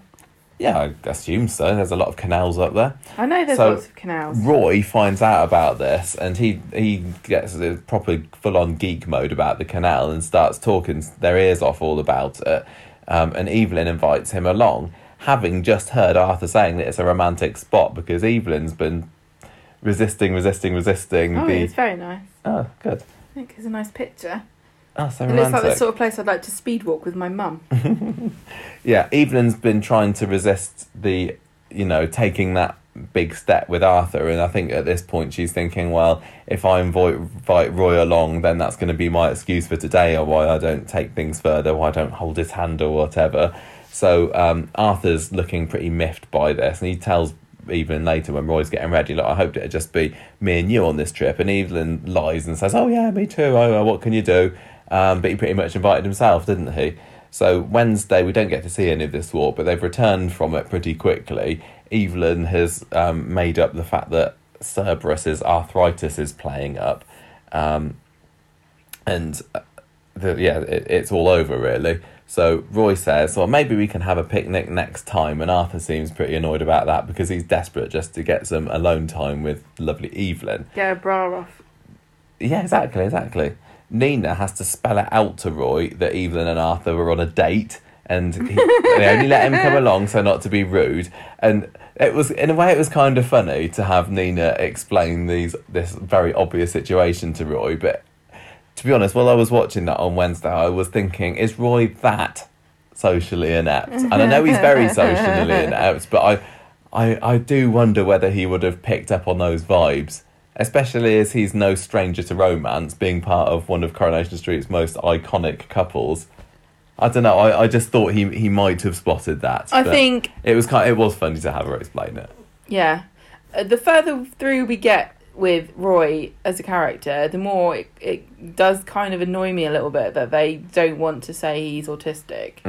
They're not going to, are they? Because I think they're trying to do it as a way of sort of excusing themselves of getting anything wrong. Yeah. They don't want to open themselves up to criticism, but he clearly is not picking up on social cues. And to me, it would be really cool to have representation of somebody like that on Coronation Street, because if you do get yourself in trouble because you don't pick up on things that everyone else thinks are obvious, and but if you're autistic, it's like a secret code that nobody's told you about. Sometimes Roy can be quite astute. That does, but Yeah. Anyway, so Roy goes round to see Evelyn later and apologises. She says that he didn't realise that she and Arthur were romantically involved, and of course Evelyn says, no, bloody well not. You bugger off, Roy. I'm not having any of that. She was whisking up she was whisking up an omelette or something, and she wants to get back on with that. So they go to the pub later. Roy buys Evelyn a drink, and she's still denying her feelings about Arthur. And when he tells her that, well, you know what, Arthur clearly thinks very highly of you, she does allow herself a wee little smile. Aww. Back at home, she goes home, phones up Arthur to apologise, and she gets all that, she kind of tripping over her words and everything, she's getting all tongue-tied about it, and she can barely bring herself to apologise, and when she does, it's like, I'm sorry about Cerberus's arthritis earlier. Maybe we could try and have a walk, just maybe me and you together sometime. And then this Sunday, and she says, it's a date, and then just kind of squirms at her choice of words there. At herself for saying date. Yeah. Oh! It's very cute. It's such a shame he's a murderer. No, he's not, just in your head. I'll just get on with it. Get on with shut it, up. What the hell's wrong with you? I'm really loving it, but I just want them to have a happy ending. Oh, I'm fed up with them pushing couples together and they're giving them no chance to get romance. Oh, why don't they all just get?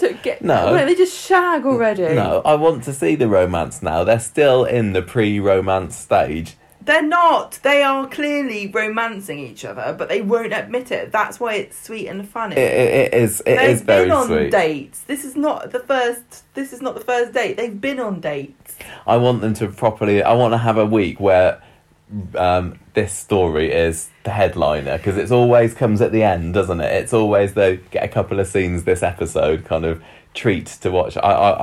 and with skipping down the Rochdale Canal. and sadly, we've got 2 weeks until they go full on post lockdown, and we're not going to be seeing any of Evelyn and Arthur after that, are they? No. So it could well be, and I haven't looked at any previews for the next 2 weeks. This could be the stopping point for this romance for an incredibly long time. They And might that not makes be- me really sad. They're not in each other's bubbles. No, they're not. They're not. I mean, I was wondering as well whether we could get... We wonder whether that Arthur's ill or anything. I wonder whether another ending of this could be that Arthur gets fed up of Evelyn not picking up on his hints that he wants to bone her, and he gives up on her. And then that would be tragic as well, wouldn't it? He's like, well, obviously Evelyn doesn't like me like If that. he thinks he's got anyone else who's a patch on Evelyn waiting in the wings, he's sorely mistaken. I know, because she's got a good heart, hasn't she? Really, really, really sweet stuff. She doesn't really. I think I hadn't Not actually... everyone Before can. I mentioned it, though, I hadn't actually put two and two together and realised that we might not be seeing any more of this for an incredibly long time now, and that's really depressed me. Oh dear. I've really, really enjoyed this story, as This is what slow I as it's mean. been. This is the sort of stuff I like. Yeah. I really like this kind of like character building, relationship building, funny, interesting. It brings up new dynamics. Would you rather they just put it on hold, or would you rather we hear like Tyrone and Fizz talking about it, and so we know that it's still going on? I think that would be the smart thing to do. I'd rather they carried on than gone, oh well, we can't do this story anymore, so he's just going to dump her. They have said that when they get to the post-coronavirus part of Coronation Street, that they will talk about older characters shielding or whatnot. So maybe they'll say, maybe they could just use it as an excuse and say, well, Evelyn and Arthur can't see each other anymore, and then it'll be even more tragic. Oh, like Romeo and Juliet. Yeah, I know. But they hopefully, well, don't die at the end. Hopefully not. Who's Next, the nurse? Cerberus. Yeah. Right. Next is who's Friar Lawrence? Anyway, Grace. Mercutio. Grace, Michael, is what I say to this story this week. Oh, have you heard the theory going around about what? these two? What? We'll get there in a minute. I probably have. I think it's a juicy theory. Oh, and we'll get to it at the and end. it has kind of ignited my interest in this, as long as it's true. They're really brother and sister. No. Yeah, Grace is She's- really Dee. She's been away a long time. He's forgotten what she's looked like. She's his been mum. recast. She's his real mum. No, we'll get to it in a minute. He's Batman. What? I don't know. Monday. Tell us what happened. James overhears Michael booking a table for two for him and Grace, and he knows that he's keeping it a secret that they are becoming romantically involved from Aggie. At least in Michael's head, anyway. And he thinks that he should tell Aggie because she's going to hit the roof if she doesn't find out from him. In the cafe later, James is like, right, Michael, we've got to tell Aggie about this. Tell Mum, she's over there, look. And she's like, what? No way! She's such a flake. How could you? And then Michael's like, well, if you don't like it, maybe I should just move out. And Aggie's like, go on then. Don't get my hopes up. To be fair, I mean, he is like You in are his a late grown man. 20s now. Maybe it's about time. I mean, we know that the real estate problem in Weatherfield is ridiculous, but I'm sure he could find somewhere to bunk. Yeah. Wednesday, Ed tells Aggie that she needs to back off when it comes to Michael and Grace because he wants to be a dad to Deanna, and it does make sense, doesn't it, to get back together with the woman who's had your baby. But it's nice if you're both up for it. Well, yeah. So everyone, I know people are talking about this. There's definitely animosity between Aggie and Grace that really has not been It's not explained, because Aggie is a lovely woman and she seems very kind-hearted and warm and generous to everybody except for Grace. This And that's why I story keep is- thinking there must be something more to this that we haven't found out. I But am- why not tell us? I am no Grace fan by any means, but this is putting me off Aggie a bit more. I just think, I don't know, because I always used to be like a bit of a Grace champion, didn't I? Like there must be something there must be something more to this story, because you don't just enter someone else's family antagonistically. And Aggie is so horrible to her. It just feels like there's some kind of missing event that would make sense of all of this dynamics. Yeah. Well, maybe this could be part of the theory. I hadn't thought of it about it before, but when we get there in a minute. Okay. So he wants to be a father. So they have this date time, and they're both in the bistro, and you'd be forgiven for not recognising it because it has been recently confused. Refurbished. And I said Grace looked like she was dressed as a banana because she had like a ripening banana. You did, didn't you? Because she had a yellow blouse with these little brown splodges all over it. He says, "Can we please try again?" And she's like, "No, back away. I do like you, but I don't think it will work out." She looked very awkward. She wants like, to say something, but she can't. Your mum's a big bitch, is what she wants to say. Yeah. I don't think it's going to work out, especially with the way your mum is acting. And then she leaves. I don't know enough about what evil mother-in-laws are like. Good. I know that. You know I don't. I know that some women just cannot cope with a new daughter-in-law because they get jealous, but it doesn't seem like that with Aggie. It feels like something happened between Grace and Aggie that we don't know about. Quite possibly. Friday, Michael tells Aggie what happened. There we go, Friday's episode. So-and-so tells so-and-so about what happened between him and so-and-so last episode. You don't forget... Yeah, okay. And they argue about how much she's interfering. And then she brings him a comedy sandwich at lunchtime, which was salami, kiwi and hummus. Yeah. And Kirk eats it because it's funny that he likes her cooking. And he just says, we don't want to fight with you, but I just want you to stop. I want to stop you from being hurt, not being happy. Yeah. Because I don't think this is right. Yeah. But fine, whatever. So the theory is, Gemma, which I don't think I'd considered until a few days ago when I saw somebody post it online, is that Michael isn't actually Tiana's dad. And who knows this? Just Grace. Nobody knows. Well, quite possibly, but then it could well be Aggie as well. I mean, that family is full of secrets, isn't it? Well, ever since they've arrived, each of them has had a secret about something. Secret gambler, secret gay footballer, secret I killed somebody when I was a nurse. Secret daughter. Yeah. Why not secret not daughter?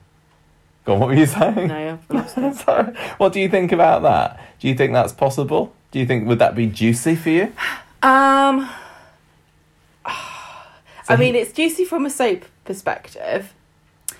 It makes Michael more interesting to me because I'm really sorry to say, but whenever somebody becomes a parent, they instantly become less interesting because all they care about is their kid, which is correct, obviously, but I'm not interested in storylines about kids. And Gemma's become 4 times less interesting. Yeah, and who babysits them. The first 5 or 6 years of somebody having a baby on Coronation Street, for the blokes it's like nothing's changed, and for the women it's like, oh, who's going to babysit? Yeah, Leanne should count herself lucky because they're cutting that period. Shut up. So, but Michael seems like he's really into having a kid, and it would devastate him. I know that there was some criticism of the fact that Michael was, because Michael's like one of the few black characters on the show, and he was estranged from his family, and I know that there is black fathers not being present in families is a massive issue, but I hadn't really come across that as something that is a big thing in the UK. No. So to me, when it turned out that Michael was a dad of a family that he wasn't with, to me it didn't set off alarm bells like, oh, this is a really negative portrayal of a black person, and it's adding to bad stereotypes. So or maybe I'm being ignorant, but I really don't think that in the UK that is something that is a problem for as much as it is in a different country. So there's a lot of political baggage with this storyline, because yet again Coronation Street is in a situation whereby they have a group or a person who's representing a bigger group or minority that isn't represented as well, and so everything they do has a greater impact.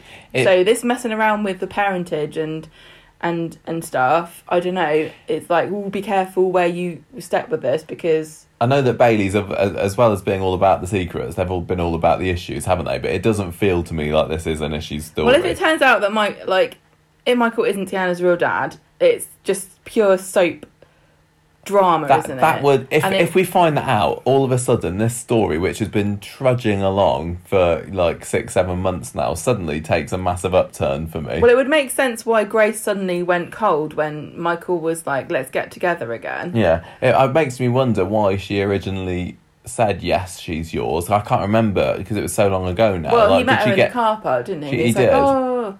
But is she getting anything out of it? This But is the thing that doesn't make sense to Right me. back from then, she was trying to withdraw or keep access from him, wasn't she? He kept making dates with her, like around Christmas time, and then she wouldn't show up. And maybe unless she's she just feels backpedaling guilty. on the fact that she's, feeling guilty about the fact that she's like made this massive lie. I just don't know what's in it for her then, because she's not been a cutthroat materialist, has she? She hasn't got loads of money off of Michael. She hasn't forced them to babysit or take care of the kid.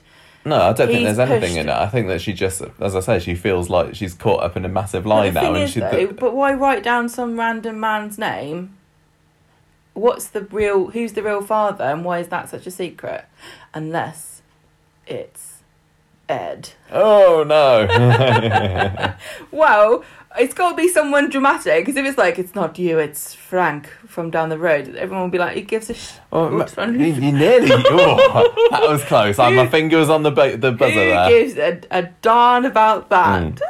I mean, maybe Grace is kind of battling with the thought of, do I tell Michael that this is her, and then we'll be able to be a happy family together, because I've been a single mother for the past year and it's not worked out, and if this guy thinks he's the dad, he's not, but maybe it'll work out okay. And then the other half of her, the angel on her shoulders, saying, no, you can't say this, you can't make this person But right live from a the lie. start, she's been standoffish.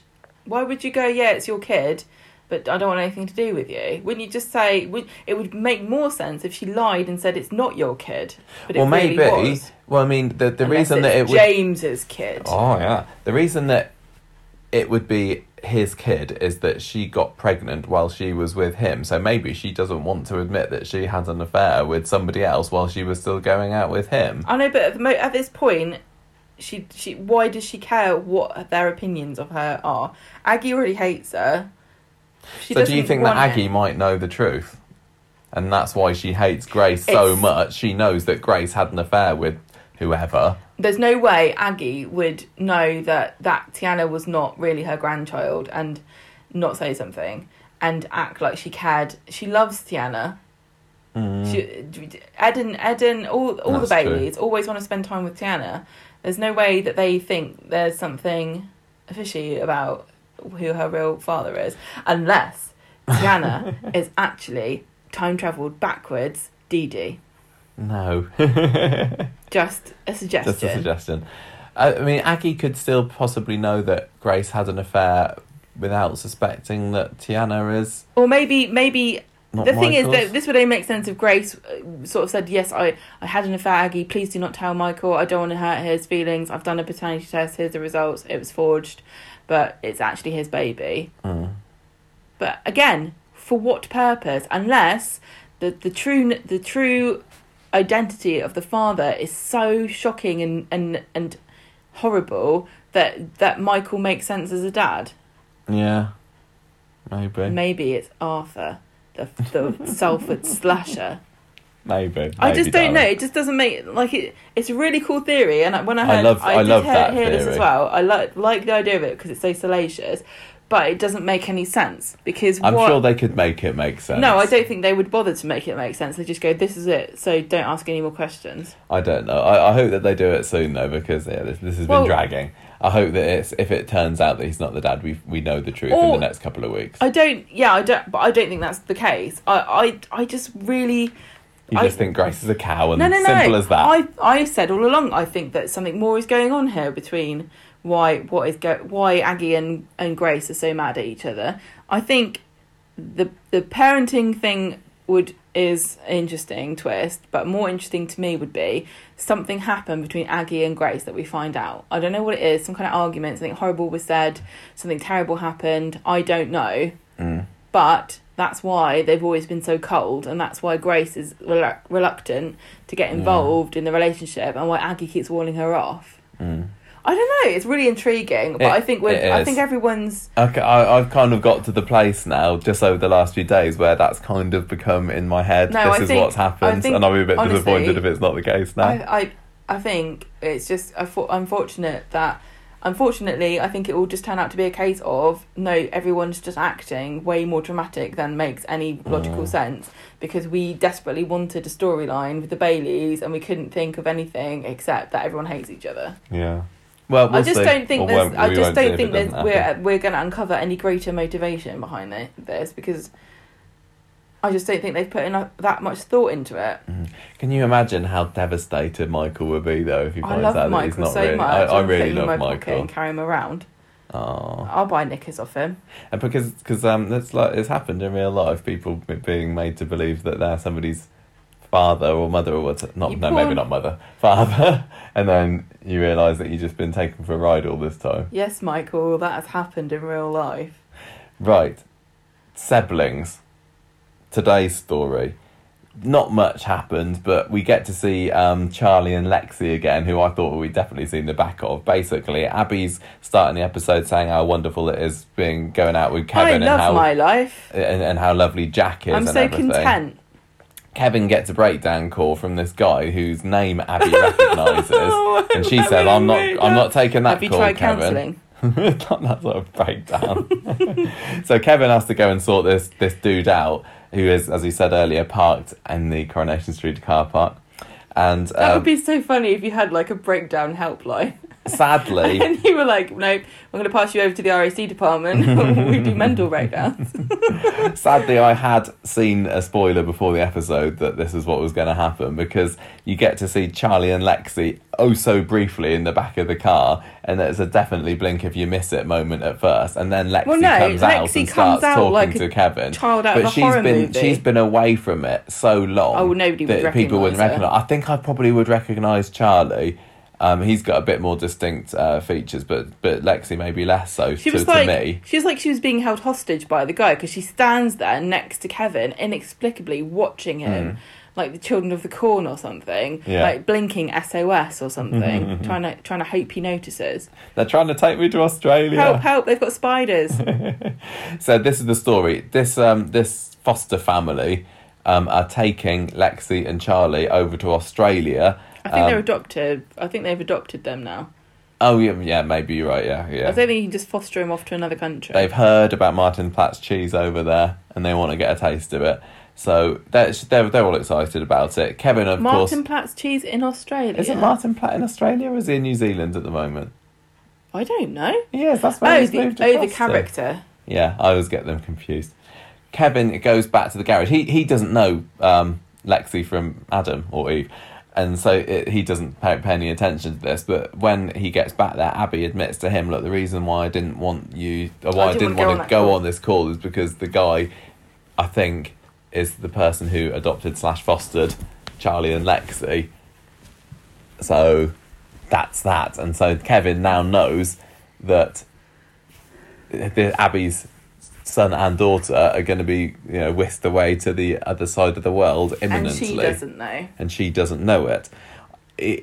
I hope we don't have a story where he doesn't tell her and keeps a secret from her. I think he needs to tell her, pretty sharpish on Monday. I would just go, oh my God, they're going to Australia. Yeah. I also don't know why you wouldn't be informed. No, it's because she's had all contact cut with him, hasn't she? That was the tragedy. Hasn't. I thought Seb has as well. I don't think that makes any sense. Listen, the story was Abby was a drug addict, and she relapsed so many times that eventually she lost custody of the twins. Not Seb, because Seb was of an age that he could look after himself. So then she had to decide whether or not to fight for custody back, and she decided not to. But Seb said, no, I feel responsible. These are my siblings. I can't let them go into the system. I want to take care of them, and I can do it, I promise.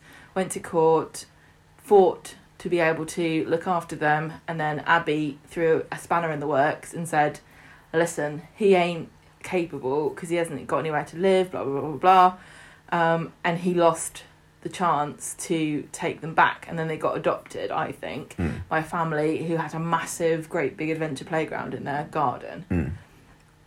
And at the time, Abby was really upset about this because she obviously understood that Seb loved his brother and sister, and she does as well, but she knows that she's not a good mum. They're better off without her. But also, I think she thought that Seb's going to ruin his life if he's got 2 kids to look after and he's 18 or whatever.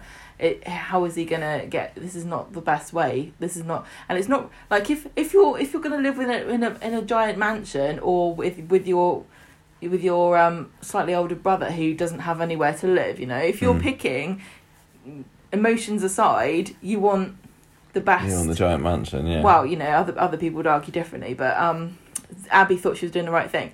So you think that she probably has. I thought, and I might be remembering wrong, or I might just be remembering, previous arrangements, that she was allowed to see them once a year. But you think, no, they've cut all ties. Because I remember there was a bit where she was looking through the garden gate at them playing and cried because she couldn't go to them. Yeah. But the thing is, no matter what her arrangements with them are, Seb has no such arrangement. He wasn't banned from seeing them. He wasn't a drug addict. Just because you're not allowed custody, don't go, right, it's all or nothing. You either get custody or you never see them again. I honestly can't remember. I don't know the legalities around it. Surely Seb has contact with them. I'm not sure whether he does, honestly. I can't remember why. So he's like, one minute he's like, oh, I want to raise these children. It's like, well, if I can't have them, I'm not interested. So, yeah, it might well be that it's odd. It seems odd that she hasn't been informed. Seb has always been a bit weird with Abby. They've kind of built their bridges back up again now, and he accepts her more than he did. But I can kind of imagine him knowing and not telling her. No, I can't imagine that. Despite her, because it's her fault. No, I really, really can't imagine that at the moment. He's a bit bitter. So, what did you think about them bringing back the twins? Because to me, it felt a little bit of a Clayton situation where it's an extra part of this character, another kid that we just want to. I almost want them to just make a clean break from. I think Abby's better without the children. Send them to Australia. Well, yeah, but the thing is, are they going to go to Australia at the end of this? I hope so. Because, I mean, Abby is obviously that little scene at the beginning where she was saying, isn't it wonderful playing with Jack? We're supposed to take from that, oh, she is a good mum, actually. She's maternal now. Yeah, maybe she could look after the twins now. And I think this is what she's going to say. She's going to want to have the twins back, isn't she? I imagine. She's not going to want to see them go across the other side of the world and never see them again. I think she might just feel guilty. Like, how can I hold my head up here when I'm looking after another man's kids, but not my own kids? Like, what a terrible person I am. Yeah. Is there any way legally, and I think probably the answer is no here, that she could get them back? Can the court overturn? Been adopted. What if Mr. and Mrs. Essex die in some tragic soap accident? What if they die in a car crash in Australia? We hear it happens to Coronation Street characters. They drive so fast over there. Can Abby have them back in that case, or is there absolutely no way that she can look after them? Because the way I remember it is it seemed very, very final when they were whisked away from her last time, but Corrie does like to change the rules sometimes. That if they die, they would have nominated someone themselves. Yeah, I don't think there's any I don't think there's any difference. If you've adopted a child legally, your rights are the same as if it was your biological child. So were you to die, you would have nominated somebody already, and that would be legal, and nobody could really argue with it. Same as nobody. What I was wondering as well, and again, this would be a very soapy, if something horrible happens to these adoptive parents and they haven't nominated somebody to look after Charlie and Lexi, do they need a temporary foster care? In come Toya and Imran to look after them. Wow! And then they're like, Abby, I understand you're emotional, but you mustn't speak to them because they need time away from you and your drugs. Yeah. I can imagine Toya being super, super protective. But to be honest, I can't see that actually they would be allowed to just go and live up the street where Abby works. Come on now. But This is Coronation Street. There's a very small amount of space to live in. I suppose that's similar to when Hope was taken away from Fizz and she went to live a couple of doors down the road, don't didn't go she? in a ginnel. Because they could tie the a stories in drama. together there. Does the dad know that you've killed him off? It doesn't I matter. love it's like, oh, I'm from Essex. This is all about the theories, this episode, isn't it? I know, it's good, isn't it? Yeah, so I don't know where else the story is going. Otherwise. Well, I do. Where? The clutch. What's going to happen with the clutch? He's got to sell that car, and now the clutch is bust. He's going to have it towed back to the garage. Is Abby going to work on it? Because we know she's good with clutches. I don't think that's where the thrust of the story is, Gemma. Does he just to break legally this have to to declare that it's just been repaired when he sells it, or can he just keep that quiet? Actually, would that be of benefit because it's got a new clutch? Nobody cares. Oh. Abby would probably find that quite interesting. I was wondering as well whether to what extent Seb might be involved in this story, because he's already got his, admittedly gripping story with Alina and Emma that he might not be able to prize himself away from. I'm romancing two ladies at once who are going to end up both kicking me to the curb. Yeah. The other thing, I feel like we're going to see more tragic, dramatic, crying Sally Carman in this. And I don't particularly mind, as much as I love Abby and as much as I complained about Emma crying. there's something about Sal's performance when she's really going through the ringer that just gets you. That's because Emma and Abby are two fundamentally very different characters. Like we rely on Emma for her comedy and sweet lightheartedness. But we do for Abby as well. Yeah, but Abby's sarcastic and dark, isn't she? It's easier for her to go to dark places because she already lives there. Oh, nice character analysis there. Thank you. So I'm interested in where this is going next week. I'm interested in it, but at the same, it is a bit like, oh, you are the children. It does. There's just a little bit of you bringing something up again that I thought I'd put to bed. Yeah. But I mean, it's an Abby story, so I'm not going to complain that much. What is she going to do? I mean, really, all that can really happen is she goes, oh, I'm really sad, my kids go to Australia. I mean, she's so impulsive that she could literally do anything. I mean, is she going to try and kidnap them before they go out and get on the plane to Australia? For lots of characters, you say, no, of course not. But for Abby, I think maybe she will. But is she going to try and kill the dad before he takes it over to Australia? Maybe she's going to double down on her relationship with Kevin, because she'll be like, oh, my family, I'm a terrible mum. No, I'm not. I'm a great mum. I can be a great mum to Jack and give all her love to him. To that. But it's not the same thing. Yeah, interesting. Interesting. What I'm not finding interesting is Gary's story, which is still going. What happened today? Friday. Laura rocks up again. Adam gets a phone call from Laura and she's moaning about money. I haven't got any money, blah, blah, blah. And Adam gives her advice, I guess, because then Laura turns up at Gary's place and says, you need to get Rick on the phone and tell him I want money. My bank account's empty. It's not enough to only get child support every now and then or whatever. Quarterly school fees won't cut it, Buster. And if you don't give me the money, I'm going to tell the police that you know where Rick is because he's a wanted criminal. And then Gary's like, you wouldn't do that because you are... you wouldn't get any money anyway. And she's like, I've got nothing to lose. Get a job. Get a job, Laura. And then we later see Gary going, oh, where should I get this money from? My fake business isn't bringing any money in. He gets a tenancy agreement for Underworld out, doesn't he? So he's going to hike up the rent. You said that he might hike up the rent, and I'm wondering whether he finds a new buyer for Underworld. Ooh. Who could be wanting to buy that property? Who could he sell to that maybe works right next door? Rick.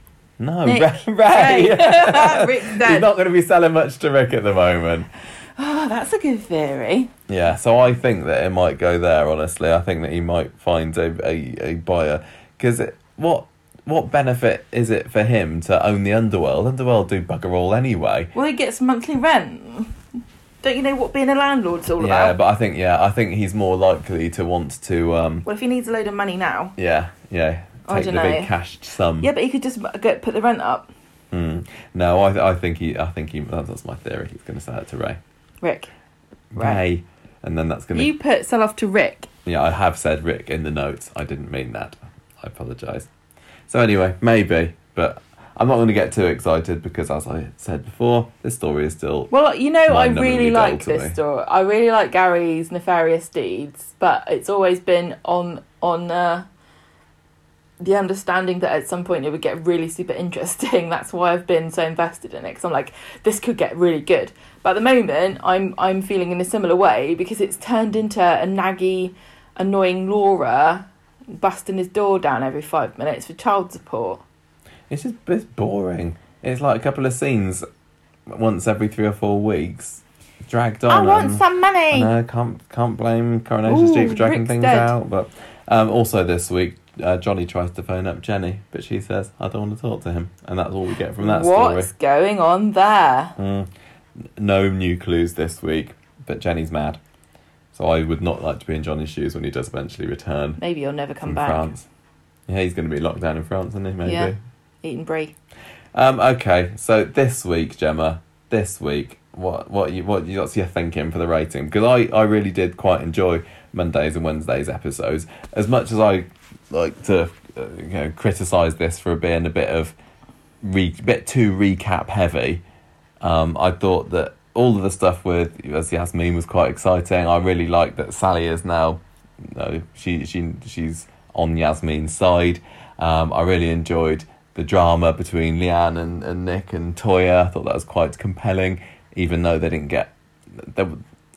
didn't progress a whole lot, plot twists wise or anything.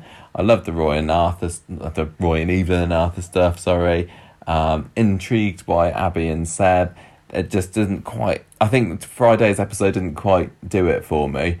But I would say this is a pretty solid 3.5 kind of week. I was going to give it 3.5. Yeah, that's right. 3.5 pie flips. I was just literally about to say that. Yes, I said it first. Oh, well, I'm going to give it 3.5 kiwi hummus and salami sahanis out of 5. I thought you were going to give How it that. very That's why I culinary. picked a different one. So yeah, character of the week. Tell you what, if you was going to choose between a kiwi hummus and salami sandwich or a pie to flip, which one would you pick? I think it's clear. What? The sandwich. Who wants that horrible sandwich? This is the thing. Again, Aggie, it's not funny that she can't cook or doesn't understand flavours. Nobody is that stupid and crazy. It was a bit of a Mrs. Properly recipe, wasn't it? Can't we have somebody that the joke is that they're really good at cooking and they keep making fancy food that nobody wants to eat? Who's your character of the week, Gemma? There's quite a lot to choose from, I would say here. You could choose Toya because despite all the abuse that's been thrown at her from her sister, she's still supporting her and wanting to help her out. It could be Leanne just for the acting and the drama and everything. It could be somebody from one of the lighter stories. Evelyn was a bit of a star this week. I don't know. I can't give it to her because she's being so horrible. I think. But then there's everything in the Jeff story. I mean, you could be perfect. You could give it to Jeff, and people would say, "Yeah, he was pretty exciting this week." I think I'm wondering Sally.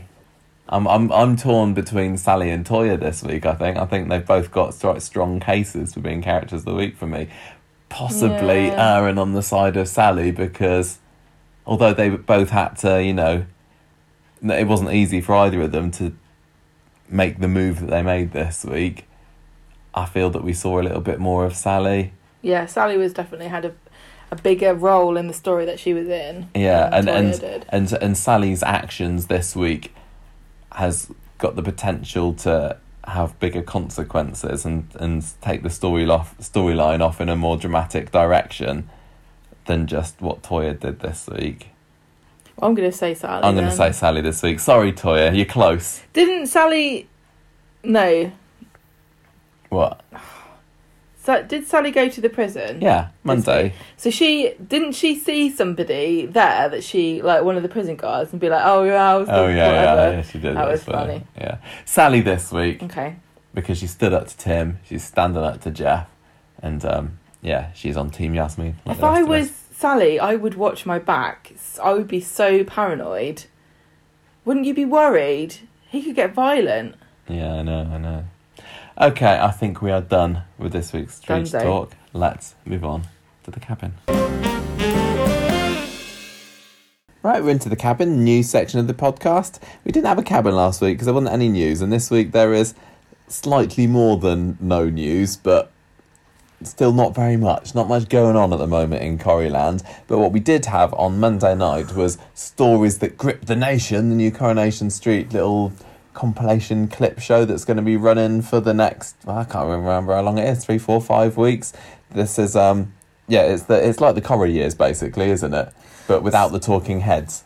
So Stories That Grip the Nation was that particular episode. Next week they've got weddings. So the focus this week was on Corrie's really, really exciting stories. So I can't wait for the episode that's stories that bored the nation. Stories you've forgotten. Yeah, they should do that. The little stories that people might have forgotten about. That could actually make quite an interesting one.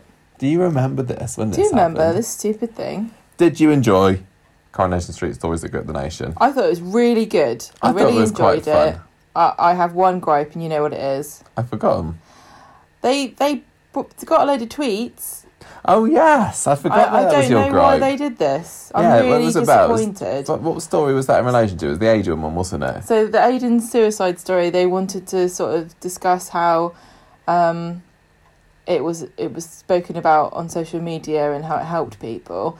And then they brought up a load of tweets, but they just took everyone's usernames out and they edited them as well. That's just not cricket. I just don't think that's right. No. I think... You went and found all the tweets as well online afterwards, yeah, I think I did. You did. I don't know if they got permission. They didn't credit anybody because I looked at the end as well. And also the other thing was that nobody, that the ones I found didn't at ITV, Corrie. Ah. So they just use hashtags and things. I understand it's sort of fair game, and I know that tabloids do it as well. But I just always found it really rude. You thought that ITV might have higher standards. I just think if you're going to talk about, if it's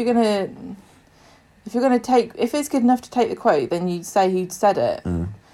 Perhaps there's more to it that I don't understand. It didn't irk me as much as it did you, but I it really annoys me. It's because the tabloids do it as well, and I expected a bit more. The programme itself was cool, though. I was disappointed we didn't have the talking heads, but I understand that this programme was put together, I'm not going to say on the cheap, but they needed to do something quick and easy to fill up the schedule and just pasting together a load of clips from various clip shows and have Jason Manford narrate it was probably a very, relatively easy thing to do. Mm-hmm. Now, what were you going to say? I didn't want to interrupt you. I just wanted to add it wasn't even as though they took one of our tweets. It's not like no thing, in case you thought I was just being dramatic and selfish. No. Anyway, yeah, so yeah, it was, and it wasn't just like, it didn't feel like, oh, here we go again, it's the same old stuff.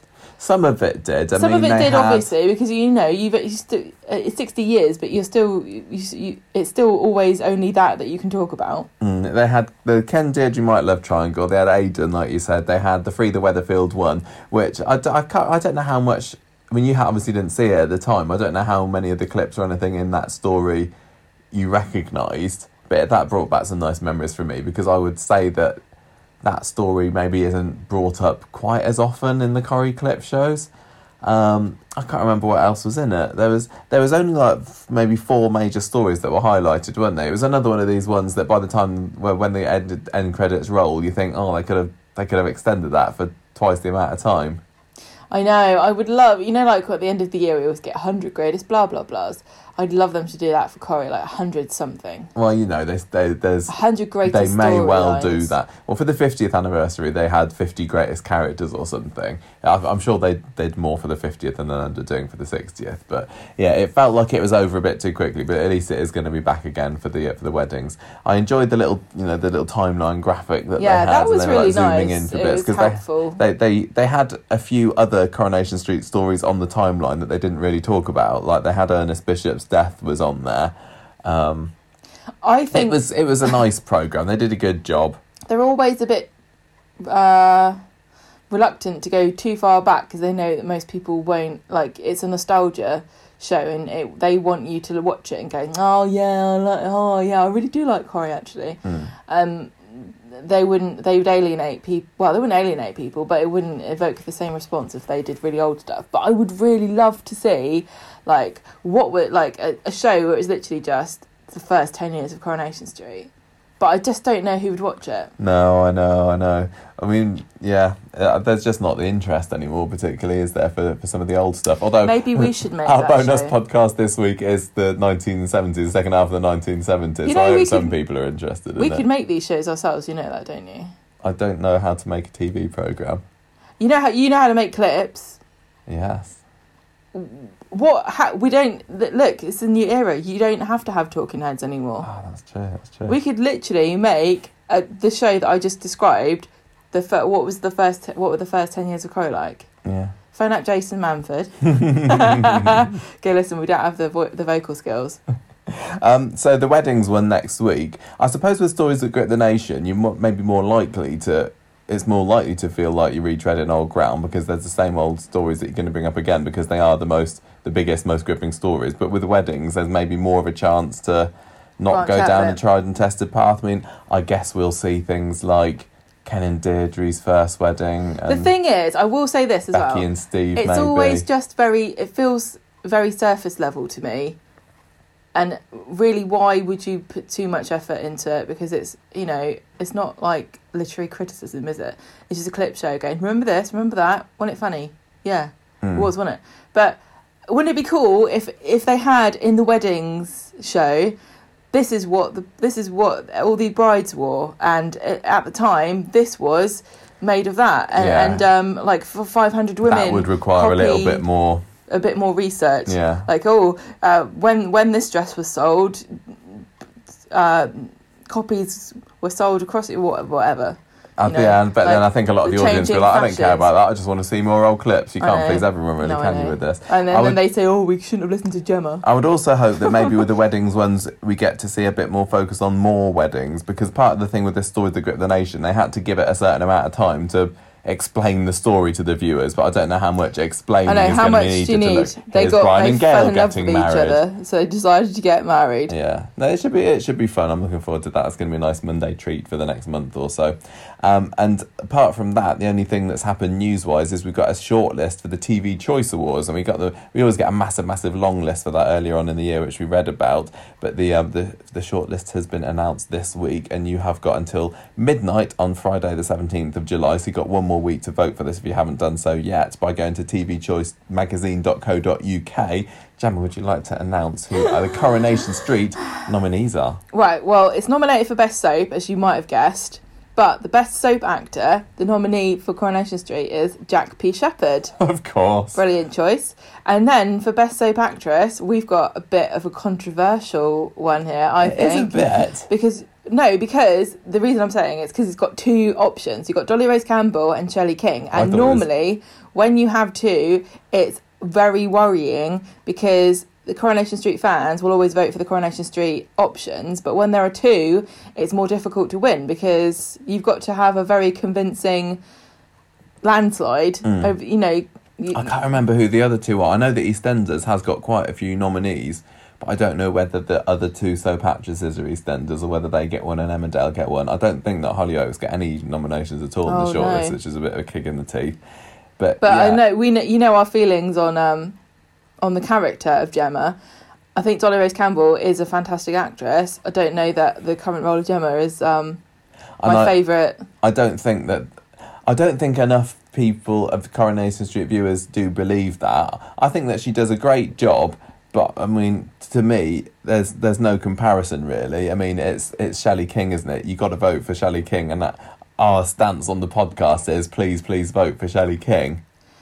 Yeah, Isn't it? I'm That's- not going to hide the fact that I really want Shelley King. We've said this is the thing. Even before she was nominated at the beginning of the year, even we were saying, "Oh my God, we're so happy." And when we saw on the horizon the storyline coming, we're like, "Please, I hope this is a big major storyline. Give Shelley King the platform that she deserves to show off her brilliant skills."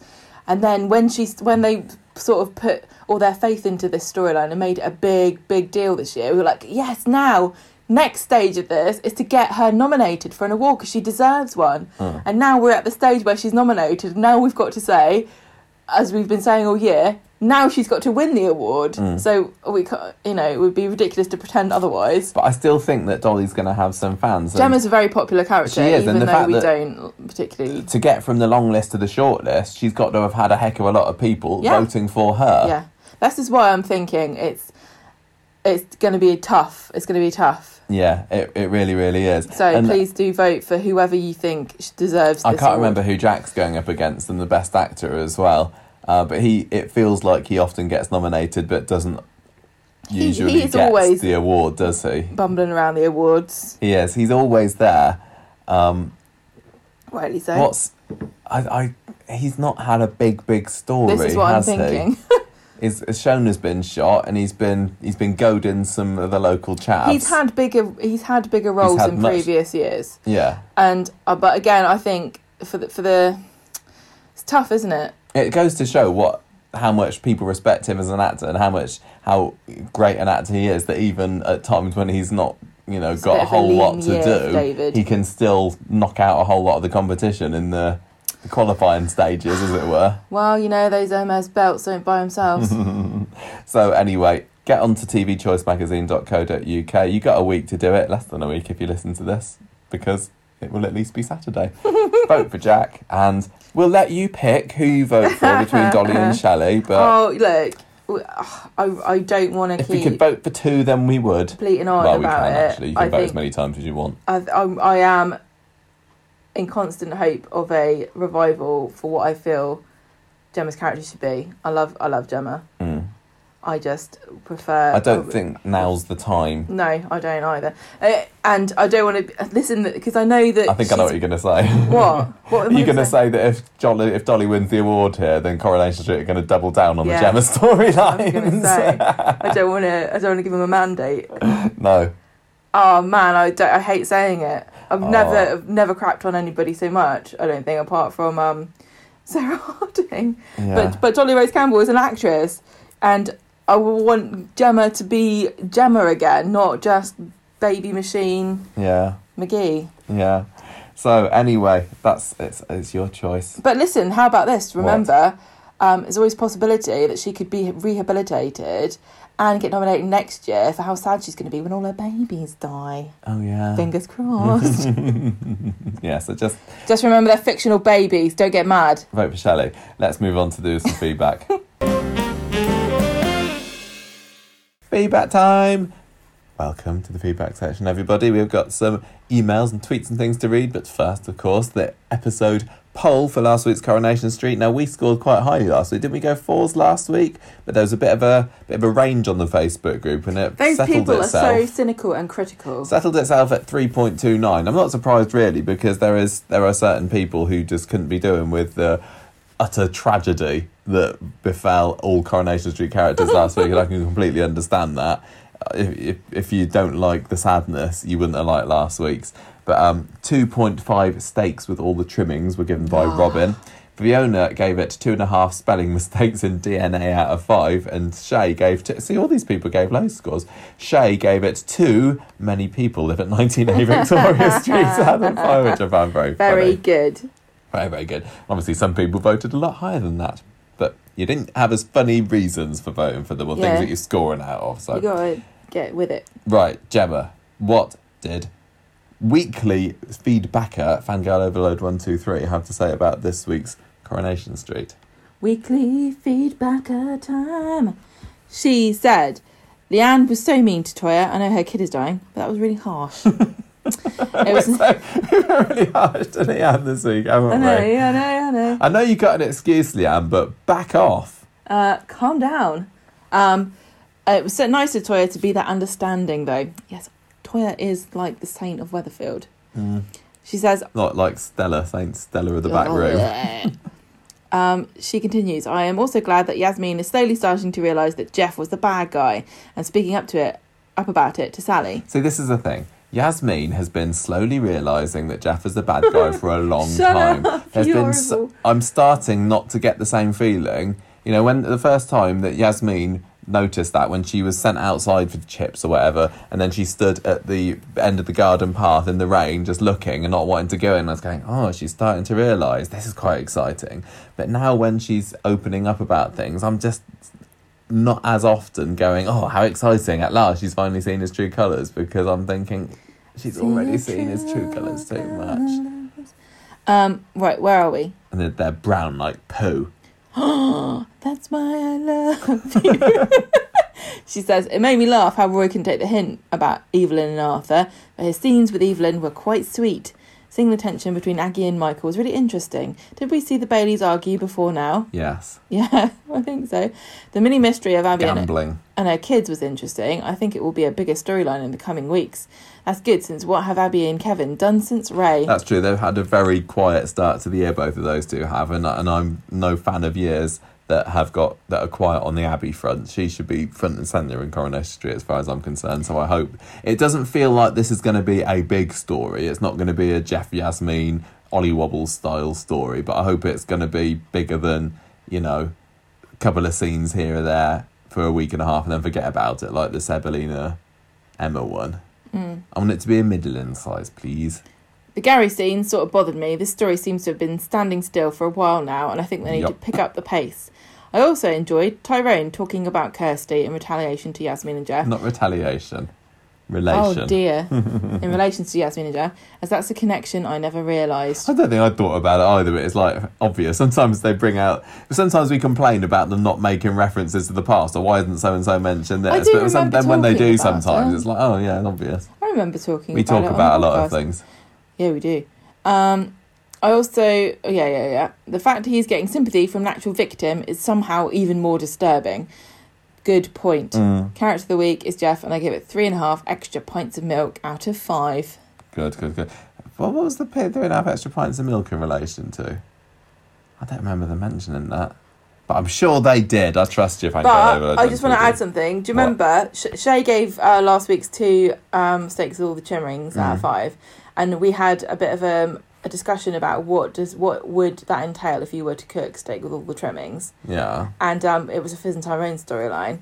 So I decided to do some actual research into this to look up what the common northern folk have for their steaks. No, shut your mouth. I went on to Annie's because we know that that's the restaurant that Jenny McAlpine runs with her partner, and because I remember there being steak on the menu. And steak with all the trimmings in Annie's is steak with hand-cut chunky chips, a baked mushroom, and on the vine tomatoes, which is what we said. If anyone's going to know what Fizz and Tyrone think steak with all the trimmings are, then it's going to be Annie's. Jenny McAlpine. Yeah.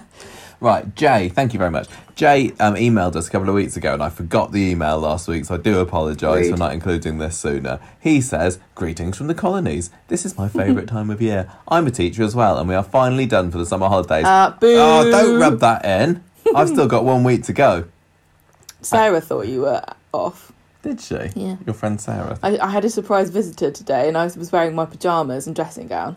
And she opened the door, and on the doorstep was a bag with your gifts in it. And I looked up, and I saw Sarah, and I went, "What are you doing here?"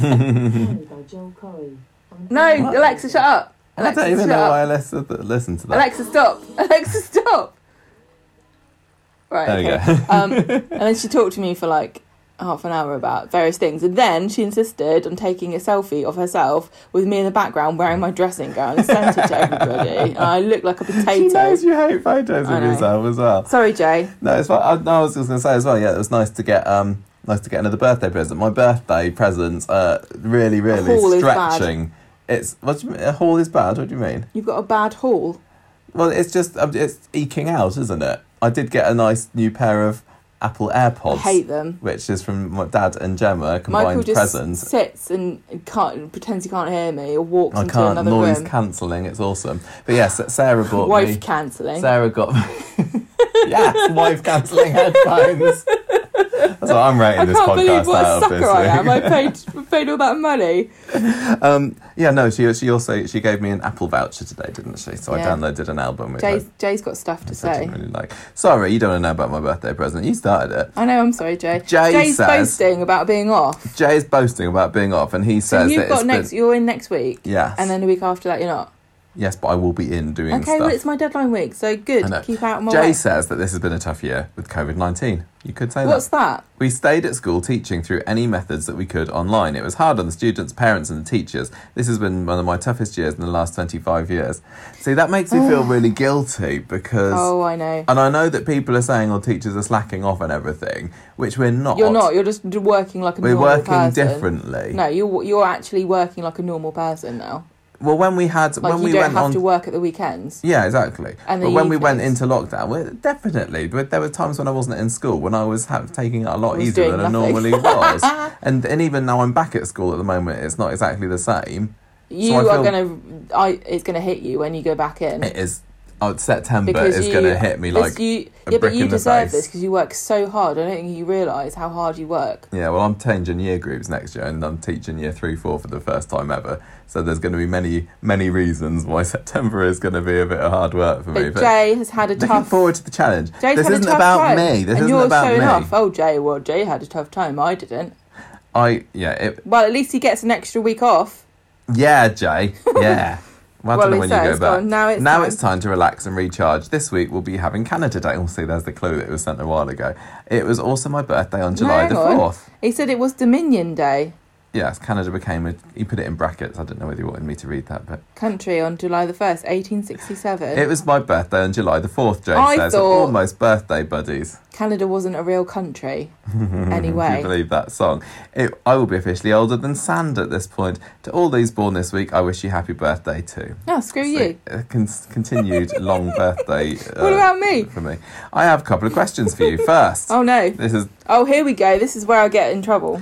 I was wondering how you record your podcast. Do you each have your own mic, or are Yeah. you sharing a mic? No. It always seems that when you start the podcast, Gemma's volume is much lower than yours. Like, I like how he says yours. Like, how did he know it was me that was going to be reading this? Like, she is further away from the mic, or Everybody her levels are knows lower. you do all the work around her and I just profit. She seems to be louder when she's doing the quiz, and her part's a street talk, though. I'm just wondering about this technical matter. Okay, this is a very technical thing, Jay. What happens is, when we start the podcast, I'm relaxing on the sofa with my head further back, and when It I is. get excited, I sit cross-legged. That's literally what happens. We sit on the sofa, the laptop is on my lap, my Michael iPhone sits is on the forward. laptop. Michael always sits forward with his legs off the side like a normal human being, and I go sideways on the sofa because I'm You a usually rebel. cross your legs and lay back a bit, don't and there's you? nowhere for my legs to go down here, so I Yeah. have to sit sideways. Yeah, and so usually sometimes I have my head. Can you hear this? I've got it further away now, and then sometimes I come all in because I want to read the notes. Yeah. That's it. That's when I've got literally it. my We get closer to the microphone when Gemma gets excited. when I have to read off the laptop, I'll come in closer.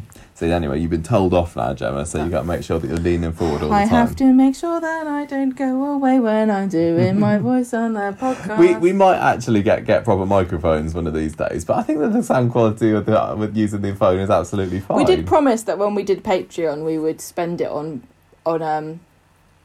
microphones, but we've spent it on We've sent it on Corrie DVDs, and I'm sure that's been much more interesting and for people to listen Airbnbs to. and charity stuff and sending out stamps. Patreon things and buying pictures of stamps. Yeah. So anyway, that's the reason. And also, Jay. Michael wants to buy a laptop. He wants to buy a Mac, Yeah, but that's not going to be happening. and that will anytime take soon. about 2 years to save up for. Maybe. Anyway, my second question. Thank you for Jay your says- technical question. I like answering technical questions. Yeah, and definitely know the answer to that one. Yeah. Second question, Jay says, is about the cast of Coronation Street. You may have talked about this in past episodes. If you did, I must have missed it. I had one of these no way moments when I discovered online that the actors that play Rick Neeson and Tommy O are brothers. Yes, so did I think. My question is, have there been any other... oh my gosh, sounds like a question that I should You have stumbled researched into for at all. this. Have there been any other sibling cast members on Corrie? I know that they use twins to play small children, but what about adults? Did siblings ever have scenes together? We have talked about the Aston clan, haven't we? Yeah, the Aston acting So Sam Aston, dynasty. who plays Chesney, is also... there was that girl in the 90s that she was in it. I Yeah, can't remember. She yeah. was like the daughter of some random character that somebody goes out with, that Des goes out with, but they weren't in Corrie at the same time together. Oh, what about the little girl who plays Hope, Isabella Flanagan? Yes. Is sister to is Jack. she sister to? No, No. not Jack. It's another boy. Is it just his sister too? Forgotten. I know she is related. I can't Do you wanna remember. look it up? Yeah, I'm gonna have to. I also know. Oh, it's Joseph, isn't it? Joseph Brown. She's a sibling too. I'm not sure about adults though. Well, I know that Colson Smith, Jack B. Shepherd, and Ben Price are all brothers from another mother. Because they've got their That'd be so podcast. silly. I don't know of any I more. don't think there are any that we know of. No, but that doesn't mean that there aren't. Well, maybe we'll put this to our listeners. Can you help Jay out? Does anybody know of any other grown-up Coronation Street actors who are siblings to other Coronation Street actors, and have they shared scenes together? Because That's what he just said, yeah. Nothing is springing to mind for me. Good question, though. What a cop-out. Don't ask That is us. such You a think good we know what we're question. talking about? Jay says, I'm a fan of Craig the Cop. On one podcast, you mentioned that maybe he could find a girlfriend. The problem is that all the girls are either too old or too young. I would suggest bring back Kayla Clifton. In Soapland, time heals all wounds and sins, so she could come back and all would be forgotten and fine. She could work at Speed Dial because apparently no one is working there now. Oh, now they are. So Kayla Clifton, yeah, she just disappeared off a cliff, didn't she? She tied a thingy up in the garage, and I thought that they were bringing her in as a proper character, but she was just a bit of a crazy lady whose dad was a nasty pedo cop, and then we didn't see her again. So they could bring her back. I'm not gagging for her to return, but why not? See, I still really like Craig with his old arty girlfriend. I know. What's her name? They really shouldn't have got rid of her. She was ace. I've forgotten her name, but now we play Animal Crossing. Whenever I see the character Flick, who's like a punk rock lizard who buys insects off you, for some reason I think of her. I don't know why. I don't know why either. Oh, excuse me. Yeah, why not? Good idea. But you know what? Age gaps have never really meant that much for Coronation Street as well. He may well be, Yasmin's next squeeze when she gets out of prison. I am looking up for your previous question about soap siblings, and You're Googling it. You're doing a bit there of a are bubble. quite a lot of people who are related to people in different soaps than the one that they are actually in. Yeah, like Jason, Ryan Thomas's brother is in something, isn't he? So Ryan Thomas and Adam Thomas. Adam Thomas is in Emmerdale. Mm-hmm. There's also an interesting one I found. Brooke Vincent and Ellie Leach are cousins. Oh yeah, I remember that when they brought Ellie in, and every couple of years I'm reminded that fact, and then go, oh yeah. And Debbie Rush's daughter Poppy was in EastEnders, very briefly. Sue Jenkins was in Coronation Street as Gloria Todd, and her son is Richard Fleischman. Yes, that's very true. So those are all the relations that I could find from the article, which I should probably credit here. Is from The Sun, by They credit the Sun, they wouldn't credit us. Sophie Soterio. This is the longest Does that time we help? spent reading an email for a long time. We were in the final straight now. Side Jay quest. says, We're going on side lastly, quests. I'm still waiting for you to create an autographed black and white 8x10 photograph of yourselves that can be requested by your incredibly special fans, such as myself. Right, we'll get on that. I shall just clothe a sack of potatoes in a dressing gown, and you can have pretty much the same photo that Sarah took of me earlier today. It doesn't have to be a recent photo. We do have some photos of Sent you our for a wedding long photos time. on the occasion of our wedding anniversary. Gemma hasn't posed for a photograph willingly for about 4 years now, have you? No, and people get mad at me and insist, and I'm always too polite to refuse. But I really hate it. It's I want it's to so be mean. able to take photos of you again. I But want do people really want a photograph of us? We can send them. Jay does. Well, let's just send them a photo anyway. Have we got Jay? I think we might have Jay's address. We know where you live. The colonies. Yeah. 8 by 10, you say? How big is that? I don't know. I don't understand. Is that a normal inches. size, or are you asking for an extra big one? I don't know.